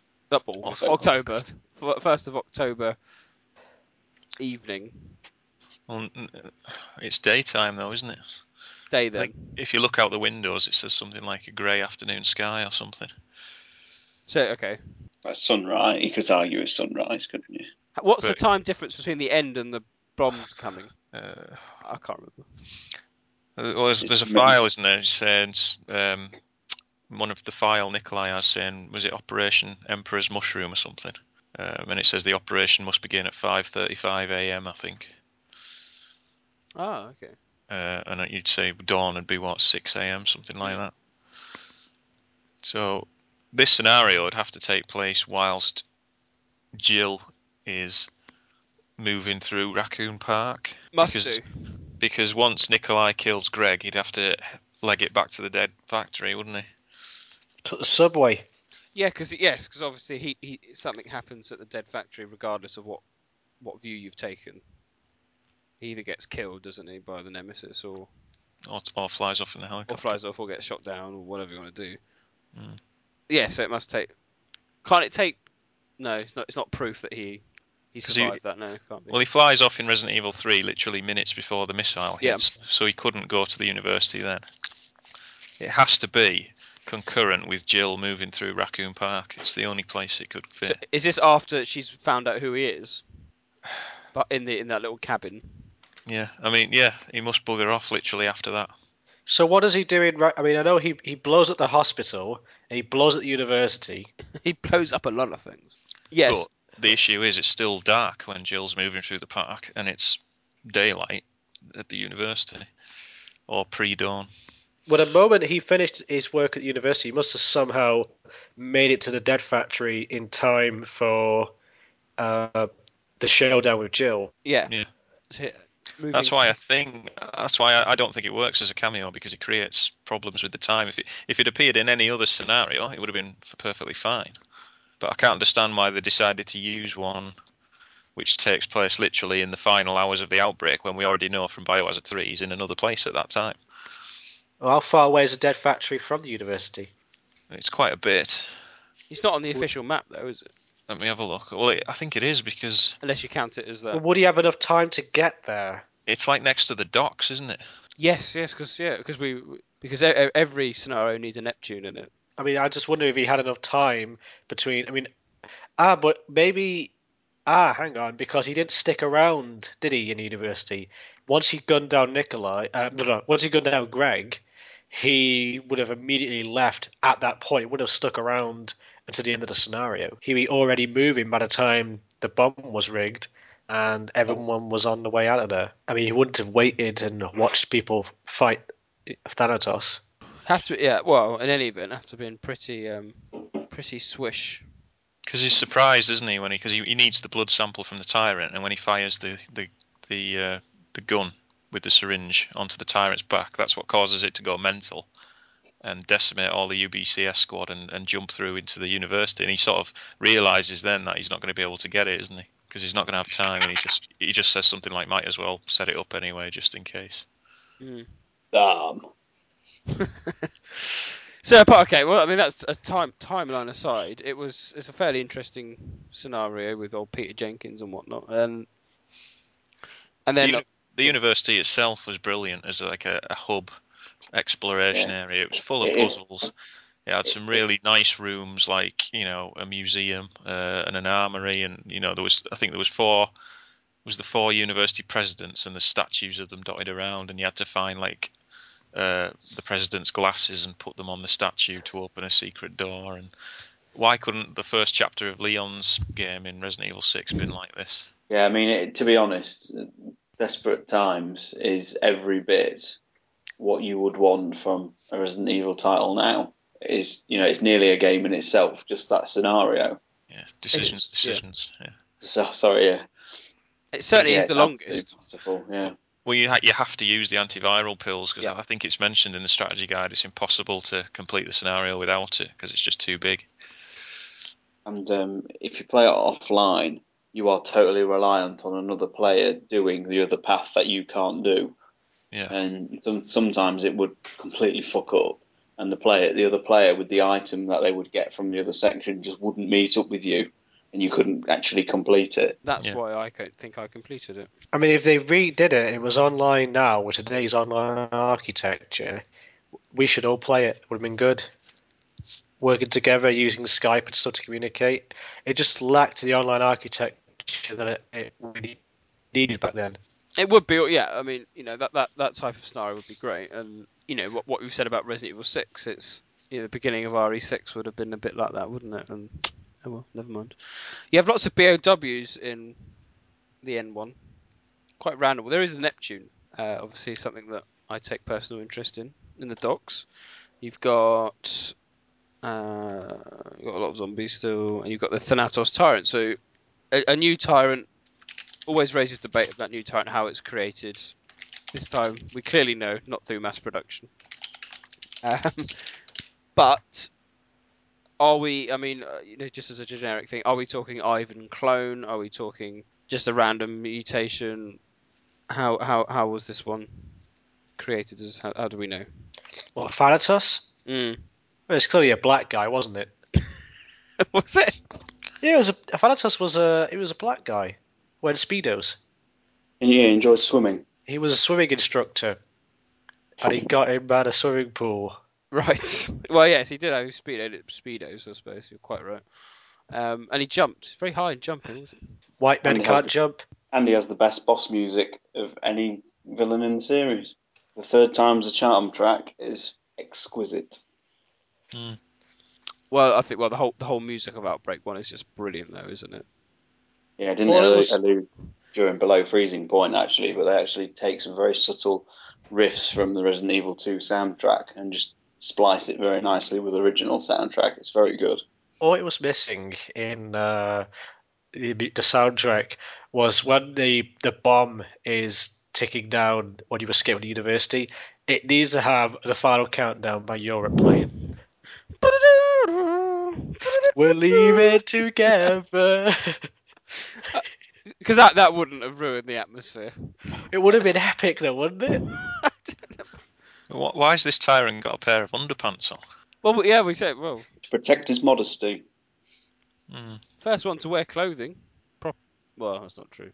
Because Thanatos was the first tyrant they couldn't make genderless. Yes, must be.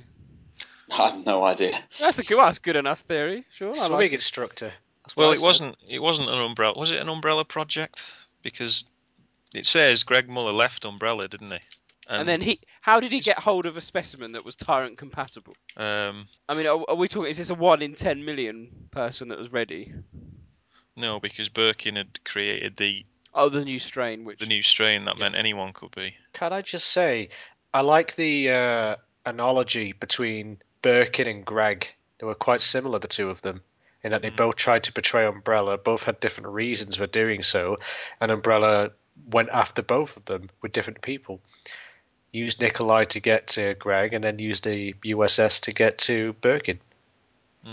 Obviously, Birkin was the bigger threat to them, the higher risk, higher priority, because he was in touch with the US government, and he was working on a project which was very important to Umbrella, as opposed to Greg, who was just some guy who didn't like Umbrella very much and disagreed with their policies.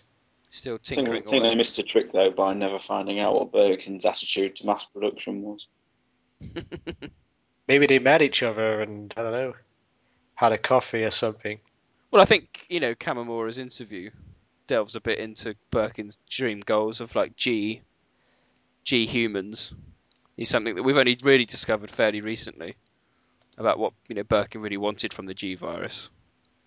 So we've kind of got that tidbit, I suppose. But well, I mean, certainly in my opinion, this was George's scenario, just because of the beginning part and his connections with Peter Jenkins. Because there's that note, isn't there? Yeah, in the underground of the police department, well, the car park. Yes, and I think that isn't there a nice link in is it Mahara Desire with the daylight? Yes, yeah. it's mentioned in that, although we're not quite sure. Really, that's a mistake, because it should be the Will Farmer vaccine. That's the public vaccine. Daylight was just experimental, wasn't it? Yeah. It's also Yoko's scenario because of her scene with Greg. She gets a sort of canon mention with that sequence. It's only a brief line. I should add, though, if you need to play canon-wise, you play as Yoko in Below Freezing Point, because if you don't play as Yoko, she turns up, but she'll also become a zombie at some point in the scenario. Well, George does in this. If George is an NPC character in this, you find him dying by the docks. That's also true, yeah. And that's David as well in End of the Road, isn't it? Yeah, he's in the opening sequence anyway. Yes, yeah, he's in a little bit, and he comes So back. maybe it's canon that you don't play as them. Maybe that's where those characters die, canon-wise. Well, somebody speculated that. I think, is it? Who was it? Yes, you're right. Is Mark the only person who doesn't die? Yes. Everybody else but Mark dies at some point if they're NPCs. So that lets people speculate that Mark was the only canon survivor. Hold on. Rewind. Cindy's has got to be Outbreak. Outbreak's got to be Cindy. Oh, yeah, she's a waitress at Jay's bar, yeah. Oh, of course, yes. So who dies in what scenario now? So Kevin dies in End of the Road. Not Kevin. No. What's his name? David dies in End of the Road. He's a zombie in that. Decisions has George. He dies on the docks. I think Cindy gets trampled by the elephant. Yep. Yes, in Wild Things. Yep. Who are we missing? Kevin. Got Jim. Yeah. How does Jim die? I can't remember now. Good test, isn't it? Can't remember. This should be on the quiz. No, my questions are very good. All I remember is just reading a thread. Someone had done a really good chart, and Mark was the only one who didn't have an in-game death, so to speak. And then you weigh that up against the fact that they all get canon. They all get quite nice end scenarios, which kind of ties in quite nicely with. But what about? I'm sure one of them testifies against Umbrella. Alicia. No, Linda survives, doesn't she? Yeah, Linda and Yoko testify in the Raccoon trials. But I think it's accepted canon now that they all survive, I think. Is that what? Yeah, okay. I mean, it would make sense because at the end of in Umbrella Chronicles, they mentioned that there was an ongoing trial against Umbrella, so Linda and Yoko would have testified in that. It all fits. Yeah, it does. You can't. Good. I read an interesting rumor as well that I don't believe it, but the reporter who's on the beach at Revelations is Alyssa.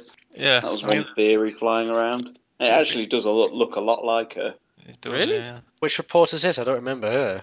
at the beginning of Revelations, I think it's after you've done chapter 1 and Yeah, chapter 2 begins.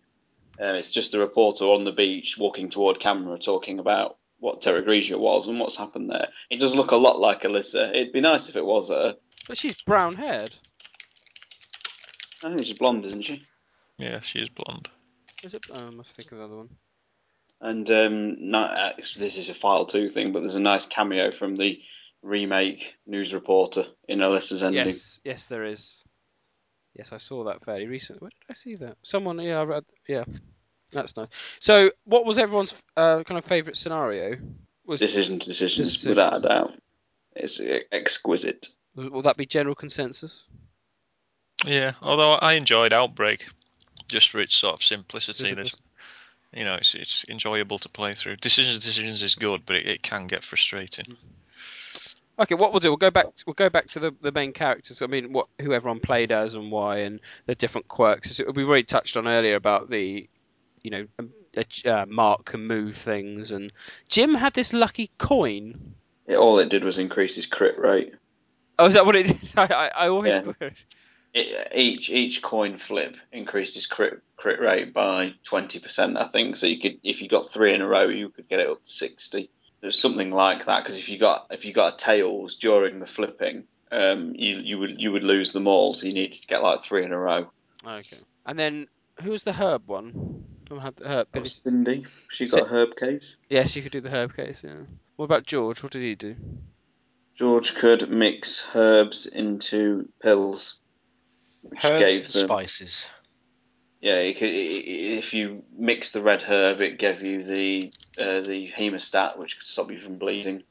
So that was another thing I didn't like about. I didn't like the bleeding. Yoko had the backpack. Alyssa got the lockpick. Jim got the lucky coin. David had Cindy his got the herb spanners. pack. Oh yeah, David could make things with a spanner, couldn't he? And fix things. Yeah, he could craft. He could make an awesome sledgehammer out of a rock and a pipe. He could make like a cattle prod as well that looked like the one out of Bottom. It was actually one of David's weapons that he could craft was actually one of the most powerfulest weapons in the game. I can't remember whether it was the hammer or the cattle prod. It must be the cattle prod, the Bottom cattle prod. Must be, John. Must be. I like. I mean, it's not a new idea, as obviously having different characters to have different traits and whatnot. But again, if you played it offline, you never really reap the benefits of it, because obviously, I just found the AI to be so poor. They just ran around like headless chickens, and when you're choosing your characters that you want, it's like, oh, should be useful for the extra space or something, or should be useful for the for the herbs. It just didn't work like that, and it was just, oh, for fuck's sake. So of course, in File 1 as well, you had the preset teams. You couldn't choose your yeah, partners. Exactly, yeah. Actually, that's the problem. I wish that the cattle prod you made in Outbreak that David, is it David? Yeah, that David could make. I wish when you used it, it sounded like the one in Bottom, because that was just a brilliant prop. Make zombies shit themselves. I mean, there's a lot to. I mean, I think over the course of us, everyone scrutinizing it and whatnot, there's a lot to this. I always think there's a lot to the story that adds to it. Things like mainly more an Outbreak 2 maybe, because obviously you get to go to the Umbrella base and whatnot. But I can't see beyond the poor gameplay. I genuinely struggle. I genuinely struggled with the game. In just being able to just do normal things, and it became a chore. Going, do I really want to carry on because of the load times and things like that? And coming up after like Remake and Zero, I'd much rather play them. I must say though, comparing it to Remake and Zero, I was impressed at how well the PlayStation 2 outputted those visuals. I mean, it's still a good-looking game now. Even going back to it, it's very impressive. And it's not pre-rendered, is it? No, not at all. But sometimes it looks like it is. The actual, the quality of the graphics are really impressive. If you ever try it on an emulator and run it in higher resolutions, the textures and everything still holds up. It looks a really good game. It would upscale very well for a HD release. Well, obviously, you get a lot of the textures got used in Umbrella Chronicles, of course. So they must have held up fairly well. I think what we'll do. I mean, we will obviously when we talk about Outbreak 2. I think we should have a sub discussion on Outbreak 3 for the Outbreak 2 chat, and then if we just concentrate on Outbreak 1 maybe for this, and then because obviously there's a lot we can talk about. We talked about skins and Or scenarios. and or other scenarios. Day in the what's it called? I can't believe that was cut. They even made the opening cinematic to that. It was in a Famitsu issue It was, wasn't it? with Mickey, the motel owner, reading a newspaper as the characters come and see him. Yeah, there was lots to it. It's a shame, but never mind. Does anyone want to say anything else about Outbreak? Have I missed any key point that they wanted to raise? I'll just finish by just carrying on what I said in the opening that whenever Capcom have done those polls or the how what would you like to see from the company, I've always said Outbreak because to me the fact that not enough people got a chance to play it online is a crime really, and this generation was just screaming for it to be re-released as a network title or an XBLA title with full online gameplay that hardly anyone got to experience, and I really genuinely believe it would find its audience if it was re-released today. Yeah, I agree with that. I would totally agree, and it would almost instantly, at least per scenario, replicate what I thought Resident Evil Online would be like. Quick, you go this way, I go that way. Be things like decisions. And I think the sales figures for the sort of completely inferior version experience what we got with Operation Raccoon City, I think shows that there is that demand for that type of game out there, irrespective of whether it kind of the canon issues and the actual quality satisfies, chaps like us. Aside from that, that type of gameplay is definitely going to be popular. So yeah, it'd be fantastic if File 3, Well, File 1 went platinum in Britain anyway. It I know did. that. I own it, yeah. File 2 didn't, but File 1 definitely went platinum, and I suppose that's an encouraging sign. But I mean, does anyone think? I mean, was it the case that Operation Raccoon City actually sounded the death knell for File 3?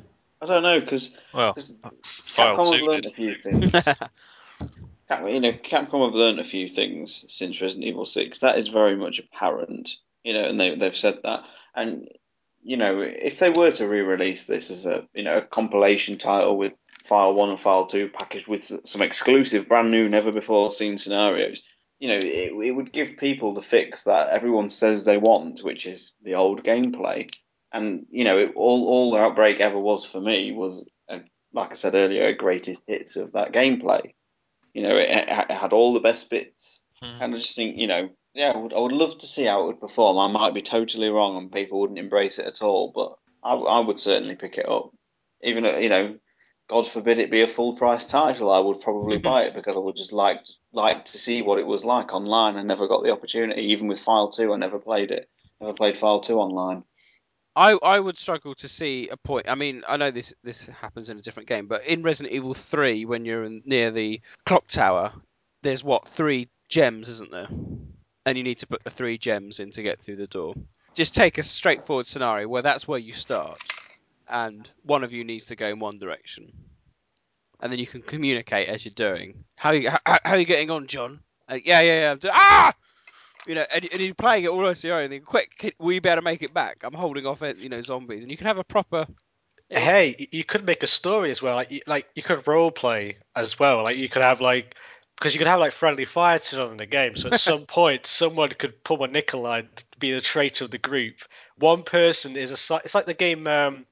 Used to play this online called Mafia, where one person would be part of the mafia, and it would basically at the end of the round kill off a random person, but no one would know who it was. You had to try and find out who it was. So one person could be assigned by a GM to be the killer or the traitor in this case. So one of us is a traitor, but we got to figure out who. Sounds like Cluedo. Yeah, it's good, isn't it? But I don't know. So you've got you're going against the countdown. The timer is the countdown to the Raccoon City or something like that, the destruction of, and you've got 5 days to get the hell out of the town or something like that. You're stuck in there, and you can either go separately or go together. How quickly do you want to get out? The quicker you get out, the more points you get. Or So There's so much possibility and potential. Your idea would work wonders, Nick, because we'd be talking on Skype or something, and then you were going along at a university or something, and you come across George's character, and you go, "Hey, George, what happened? You got attacked by something? Did a zombie get you or anything?"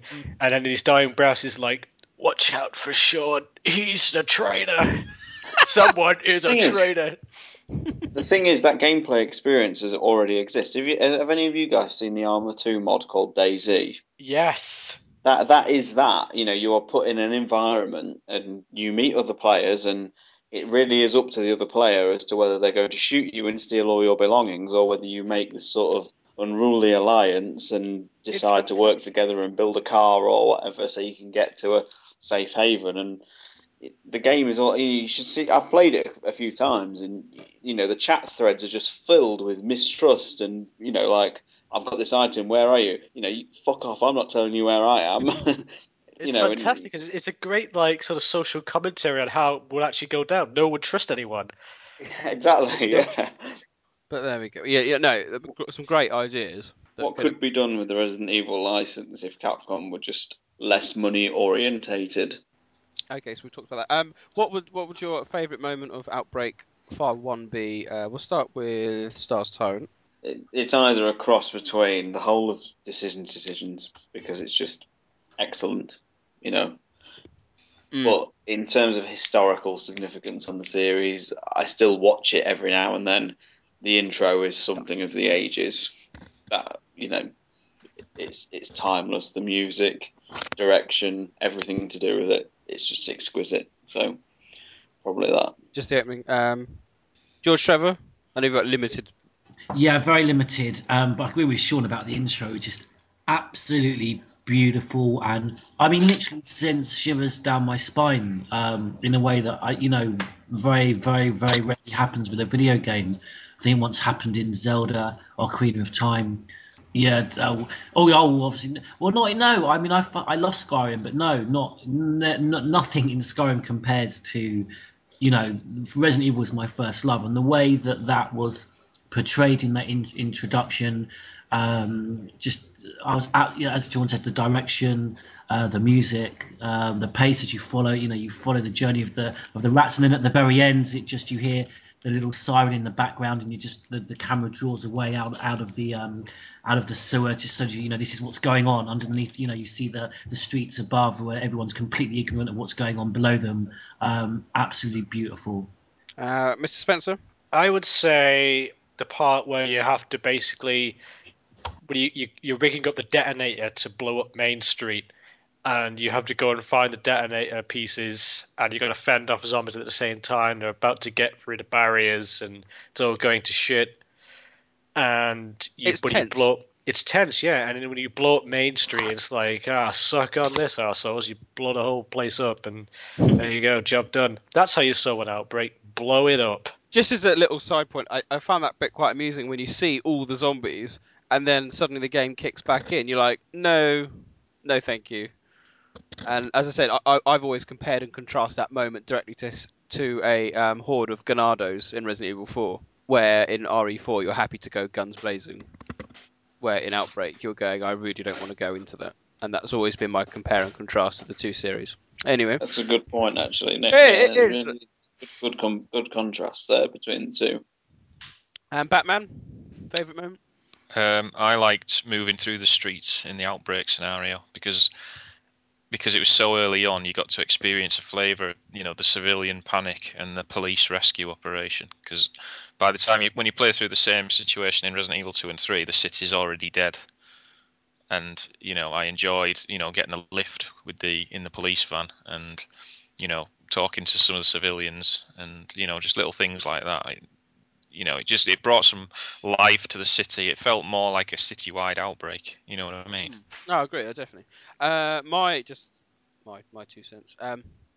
That sounding like a broken record. I think the introduction is a work of art, and it's something I've been calling for a long time. I like the best thing about Metal Gear Solid is the music, in my opinion.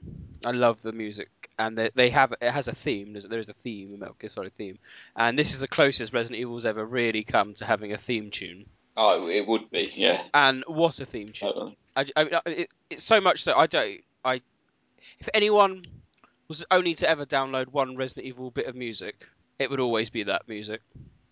I have it on my iPod, and I get a kick out of it every time it randomly comes on shuffle. And I think that says everything, really, in my opinion. I just love the intro, and I love the music, and that'll always be The mine. music's just so full of sadness, isn't it, as well? Yeah. It's just... Anyway, move on Yeah. to the scores. What did everyone think? Start with you, Batman. Out of 10, what would you give it out of 10? 6 out of 10. 6. Stars Torrent? Because I never got to try the online component, but I put a lot of hours into this game. I'll not lie. I probably put more hours into this game than maybe any other in the series outside of 5. So I actually give it a solid, rounded 8. Wow. George, from your... Well, the point, very quickly going back to the music, it is very sad and melancholy, and I actually think Resident Evil music gets it right and is perfect when the music does melancholy. I've never been into the fast tracks and the rock stuff, and so that's another reason why I love the music. And my experience that I get from it is only a 5 out of 10, but that's due to my limitations. And my actual mark would be what I think I would get out of it and will get out of it, which would be 8 out of 10. Wow. I think I know that's what I would get out of it. I don't think my score should suffer due to the fact that I can't You fucking can't get play. out of Jade's bar yet. Once I master that Sony controller, I'll be on Outbreak. As my son will say, I'll be sweating Outbreak all the time. The Sony control. I mean, the Sony controller is a SNES controller with handles. It's the greatest controller of all time. Oh my no, I don't get that. I'm not with that at all. I've never Always liked been it. Anyway, always been an avid supporter of the DualShock. Really. it's a See, SNES controller, It's a good which is the best controller. with the handles. Anyway, Mr. how Spencer, do you feel compared to the game? So you fans of the GameCube controller? Because to I me, look the that's one of GameCube. my favorite controllers of all time. Yeah, The the GameCube. GameCube controller is perfect for the hands, but the way What else does it have to be perfect for? well, it fits. It- Yeah. Very true, but I don't know. The GameCube controller is probably the best controller, but the SNES controller is the greatest controller, which by default. Anyway, that's a totally different topic. Mr. Spencer, what would you give it out of 10? I have to give it, because of the lack of online in the PAL version, it loses a few points because of that. So I'm going to have to agree with Batman and give it a 6, which is just above average. 5 out of 10 is an average, like Edge magazine do it. So a 6 is reasonable. But it has a lot of flaws. The loading times when you're going through doorways, and of course the lack of online. But graphics were very impressive and the gameplay was enjoyable. But some of the boss fights as well were a bit of a ball ache. John, I agree with every word you just said and give it exactly the same score. 6 out of 10. Like the leech boss that Sean was talking about in the hospital, when you got a very narrow corridor, not much room to maneuver, and it's just a complete hassle having to do that fight. Okay, moving on. Thanks for all that, guys. We've had some call-ins, so we have 2. The first one's come from our Australian friend, who's hoping for a good Australian sports summer with the Ashes and all that. Come from the Selfish Genes, so let's hear what he has to say. Good evening, everyone. It's Gene here. I just thought I'd call in and share my thoughts on Resident Evil Outbreak. So a couple of months after the game came out in Japan, I was in Hong Kong on holidays, and I picked up like a poster and even the memory card in the petri dish and the light up umbrella stand that you could get, and I was really, really excited for the game, really excited for it. And then there was really no word on the PAL release until months later, and then it finally came out, looking it up, in September of 2004. When it did finally come out, I remember skipping university, going straight to the game shop and buying it, and then rushing home to play it that day. I knew not to expect to be able to play the game online, but I didn't think that would really detract from my enjoyment.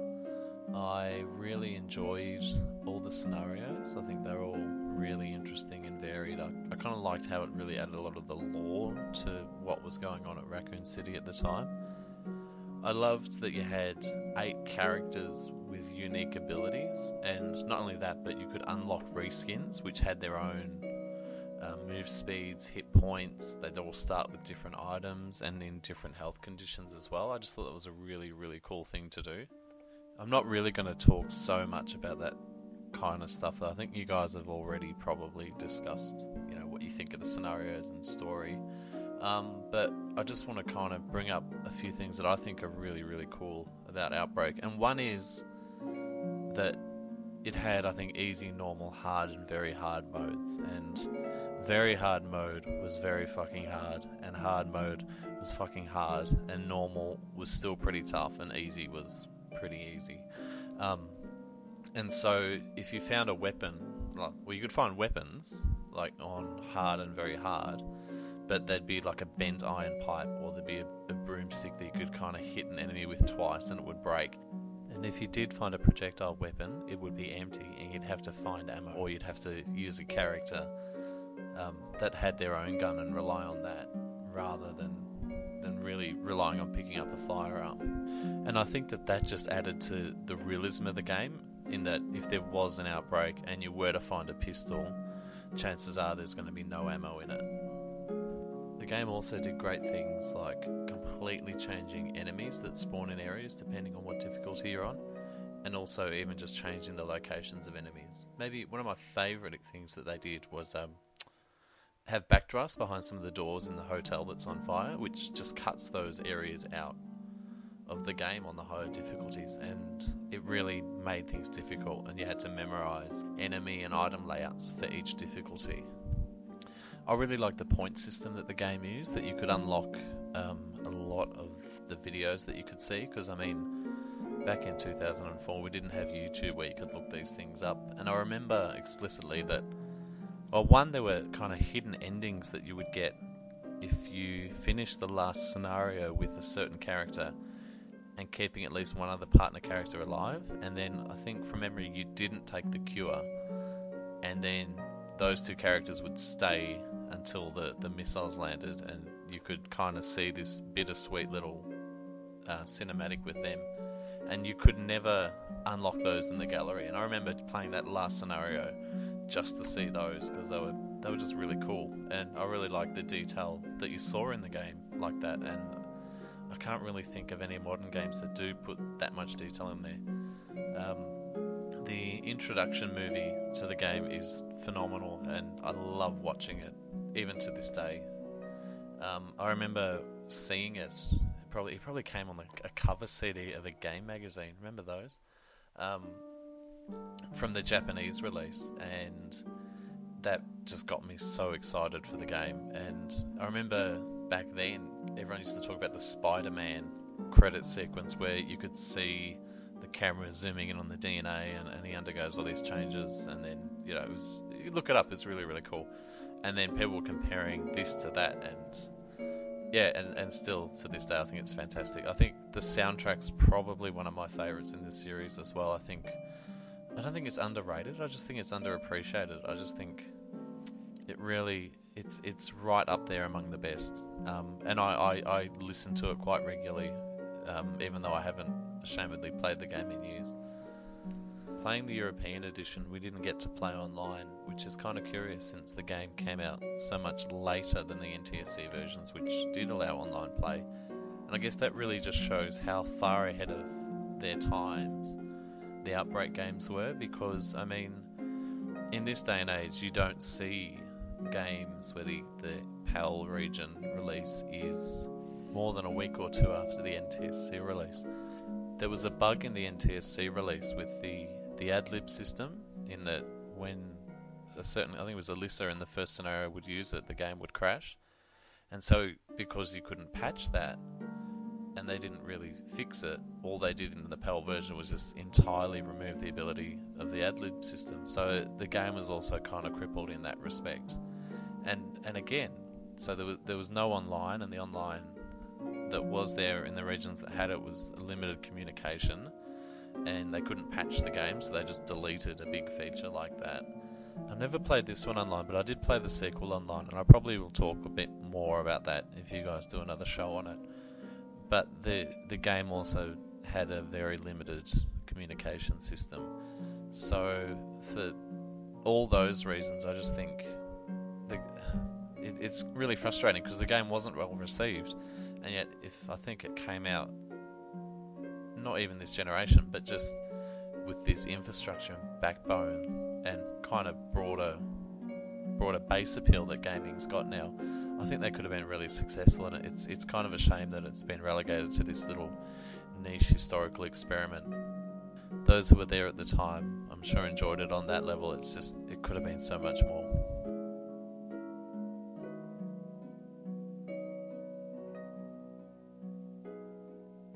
I totally forgot about that Alyssa ad-lib thing, but yeah, it's true.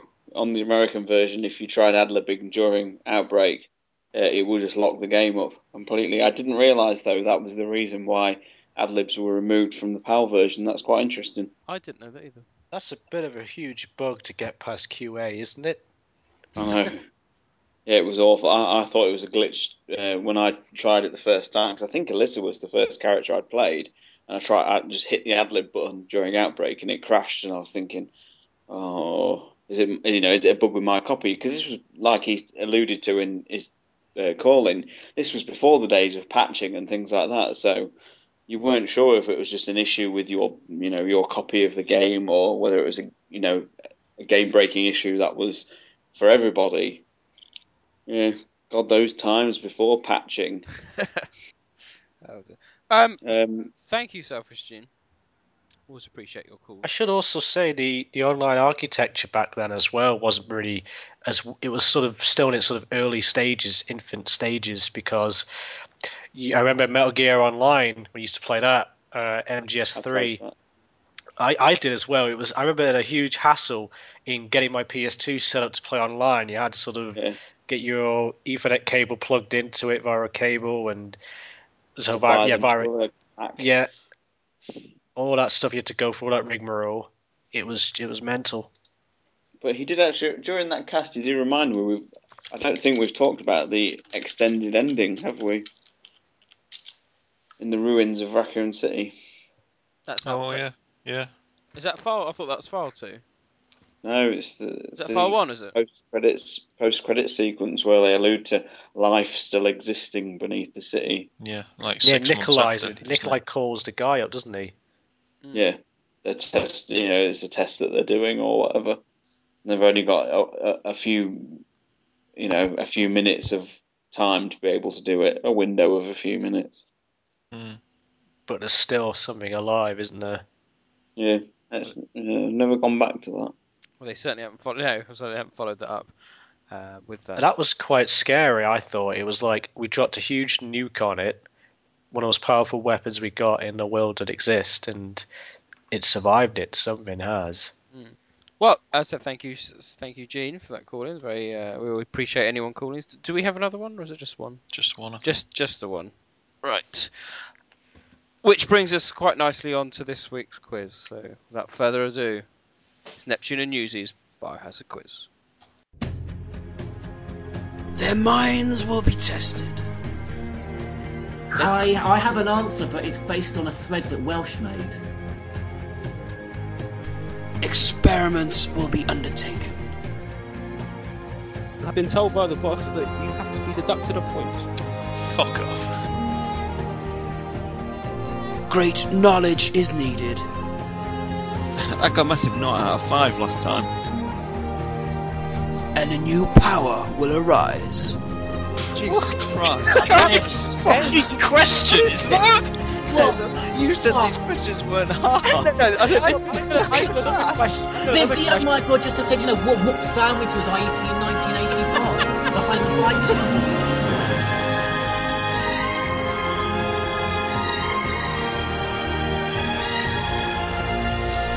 George Trevor,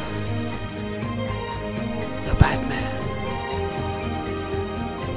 and Star's Tyrant.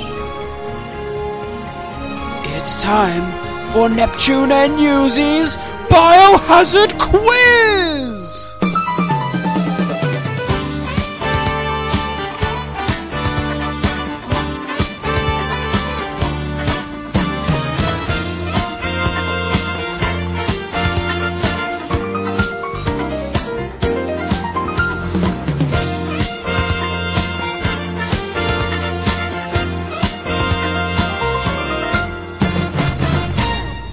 with Added Mr. Spencer. Hello and welcome to this podcast edition of Neptune and Newsies Biohazard Quiz. Long time since we did the last one. Podcast edition. No, I think the last one was such a long time ago. I think we did it with like sort of communicating with cups and string. It was. Answers were sent in the mail, and I had to look. Yes, anyway. Carrier pigeon. I gave my answers to Nick in person down the pub. At the Weatherspoons. So let's have a quick recap. So wait, hold on. Has the quizmaster been having direct communication with? Let's have. You know what? We should meet up again, Nick, for a pint. Yeah, what did you promise him, John? We just exchanged money over the table, put like a briefcase with some money in it, and just did the exchange in the Heroes in Waterloo Mill. Let's have a quick recap of the scores. Batman is on 15 points. George Trevor 12. Stars Tyrant 9.5, and Mr. Spencer's on 39. Very good. No, he's on 8. Wait. What about the scores I did for the last? Well, I don't know this. Yeah, John. I did the quiz with John, and he scored an impressive 4.5 out of 5. So I was very suspicious by this great performance of his. Well, I was expecting him to be shit, but no, really good. Wow. So does that mean are we adding some points on for Mr. Spencer? 4.5 out of 2d8, isn't it? Wow. So that puts 12.5. That puts you ahead of George Trevor. I'd be interested to see if the conducted after or before the podcast went up. I've been drugs tested. Everything's fine. Batman, expect I'd like this to be passed to the founder for approval. Well, I had a Skype call with John a few days after we did the RE3 podcast. It was before I'd edited it and before I had it uploaded onto the site, so I read him your questions, and he answered 4 correctly, and the last one was the music question, wasn't it?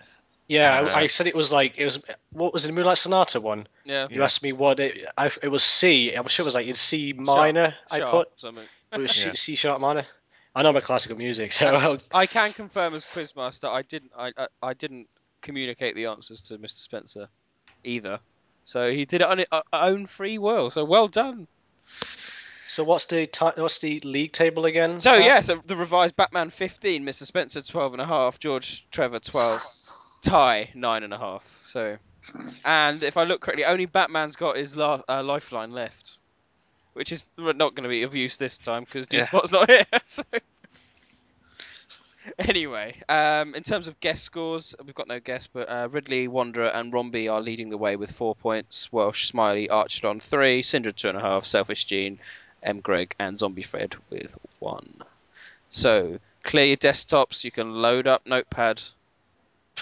Already had it open. Question number 1: Who is Ben Earhart? As much detail as possible, but you know, I think they're quite simple this week. So.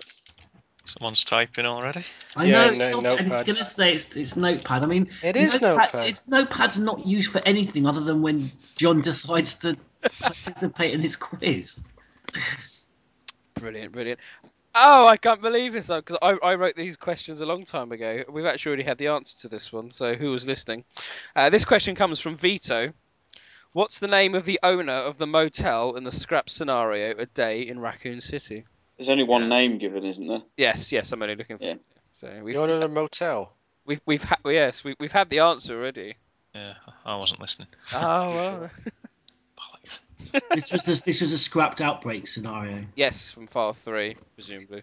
Okay, question number 3. What is the rough translation of El Veltro or Il Veltro? The typing in the background is just ridiculous. Brilliant. Question number 4. What is in the emissions tower? Well, where is the emissions tower and what game is this? Outbreak. Yeah, it's in the university, isn't it? The emissions tower. Well, can you just repeat that question one more time, please? Yes. What is in the emissions tower? I expect you to do quite well this week, Sean. I really am not. You said you invested a lot of time in Outbreak.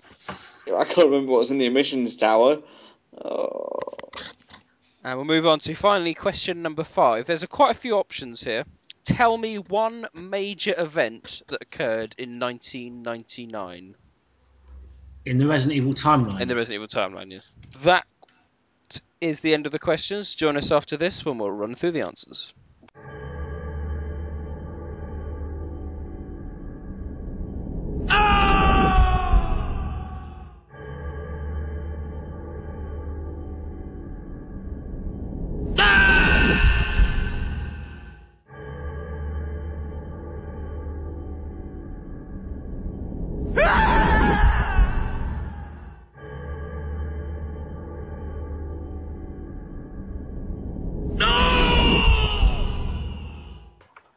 So hello and welcome back to Neptune and Newsy's Biohazard Quiz minus Newsy for this week. Let's see how everyone has done. So question number 1 was, who is Ben Earhart? What did you put, Batman? I put he was a BSAA member. He was part of Chris's team who was killed in Adonia in Resident Evil 6. Okay. George Trevor? Yeah, that's exactly what I put. He's BSA on Chris's team and was killed in Edonia. Mr. Spencer? Yeah, pretty much same here. Like one of the soldiers who died under Chris's command, and he was also shown the iPhone thing that Piers showed him when he was drinking. I like the detail. Mr. Star Tyrant?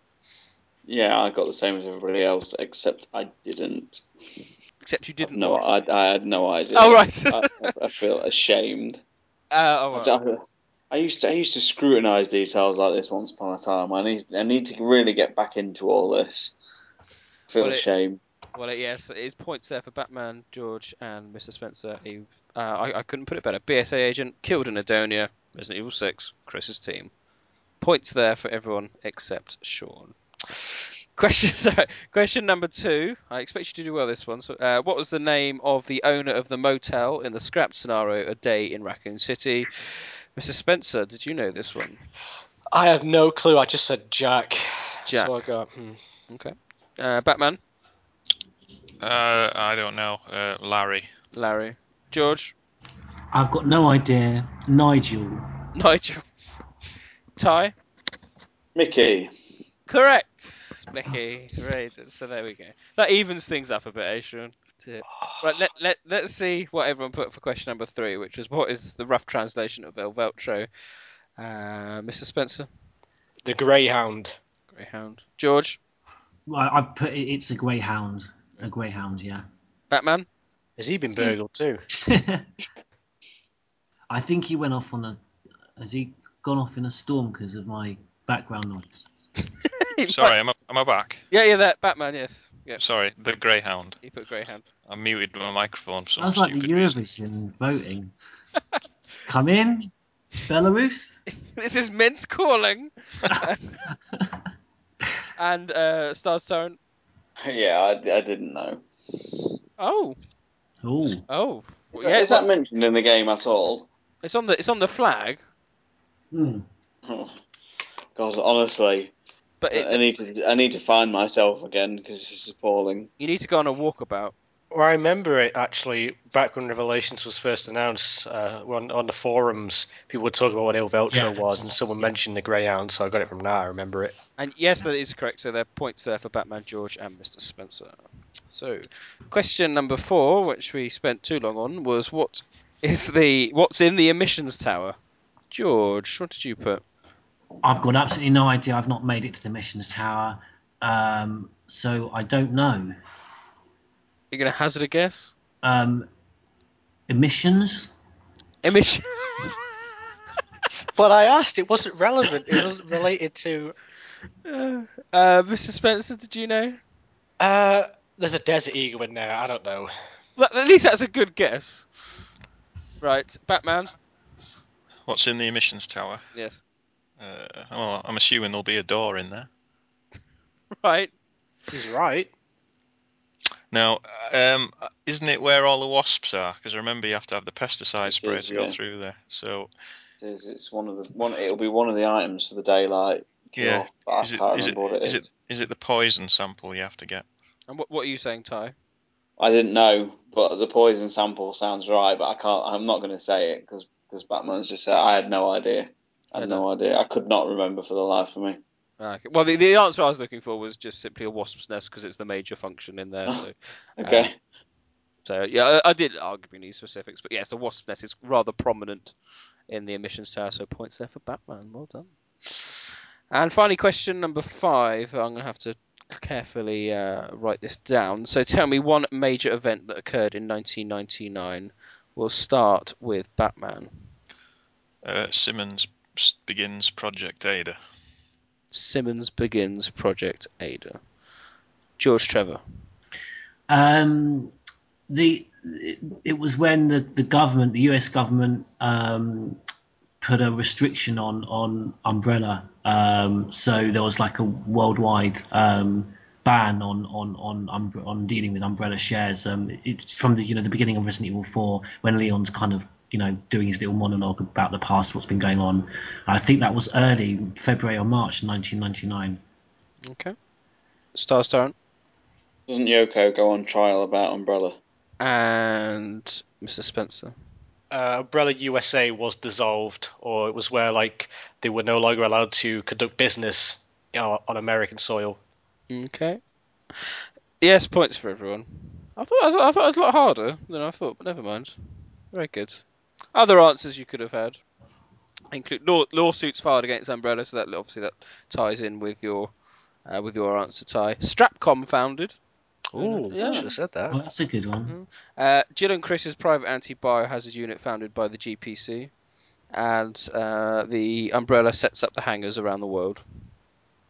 Where does it say that? What's the source for that? News Corp. Right. In the chronology of evil. So that's where I get it from. So the anti-biohazard squad was formed in 1999. So I'm told. I literally copied and pasted it. Well, it's a joint quiz, so blame Newsbook. But points for everyone, so well done, well done. So let's have a look at those final scores. And this week's winner is Batman with 4 out of 5. Well done, Bats. Joint second, George Trevor and Mr. Spencer with 3 out of 5, and Ty lingering and last, holding everyone else up with 2 out of 5. So what are the scores after that? The scores after the doors. Batman is now in the lead with 19 points. Very good. Followed by I win the list. Yeah, followed by Mr. Spencer. Yeah, Yes. calm down. I don't know. I'm not comfortable with this little kind of get together, this little sort of surreptitious meeting between Mr. Spencer and Batman. Mm-hmm. It's just half a bloody point, George. I'd like to know what really went on then. Who knows? It was just half a point. Then again, it was half a point that screwed you out of the last quiz, didn't it? I believe. Well, as I say, I think we need to pass this one by the founder. See what he says. Yeah. Well, as current scores stand, as they are, George in third with 15 points, only half a point behind Spencer, with Ty on 11.5. So that wraps up this week's this week's quiz. Thank you very much for listening. Join us next time for another for another podcast question. No, join us next. Join us next time for another quiz.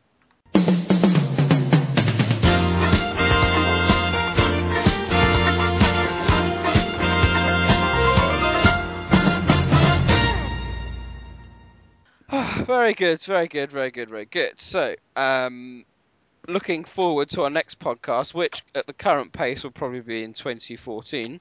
I'm hoping we are going to do a Revelations HD podcast. Yep. I think there is enough to discuss with the HD-ness and all the new features. Do it next if you want. That was the plan. I think we're going to do that one, and then after that we're going to be looking at Outbreak File 2.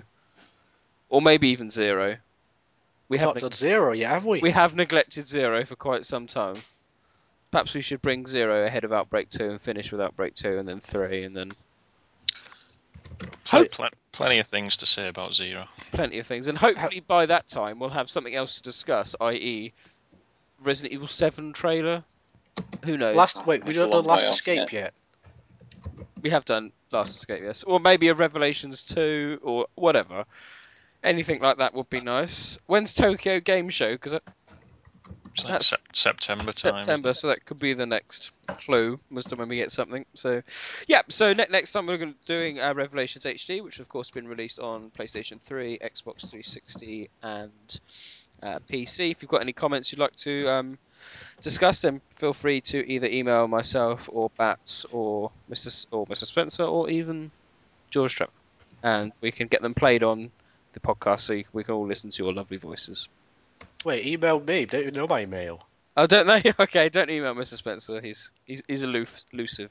Anyway, so on that note, I think that will conclude our podcast. Thank you very much for listening. It's goodbye from me, Neptune. It's goodbye from me, Batman. Goodbye from me, George Trevor. And it's goodbye from me as well, Mr. Spencer. Goodbye from me, Stars Tyrant. Don't forget, mass production.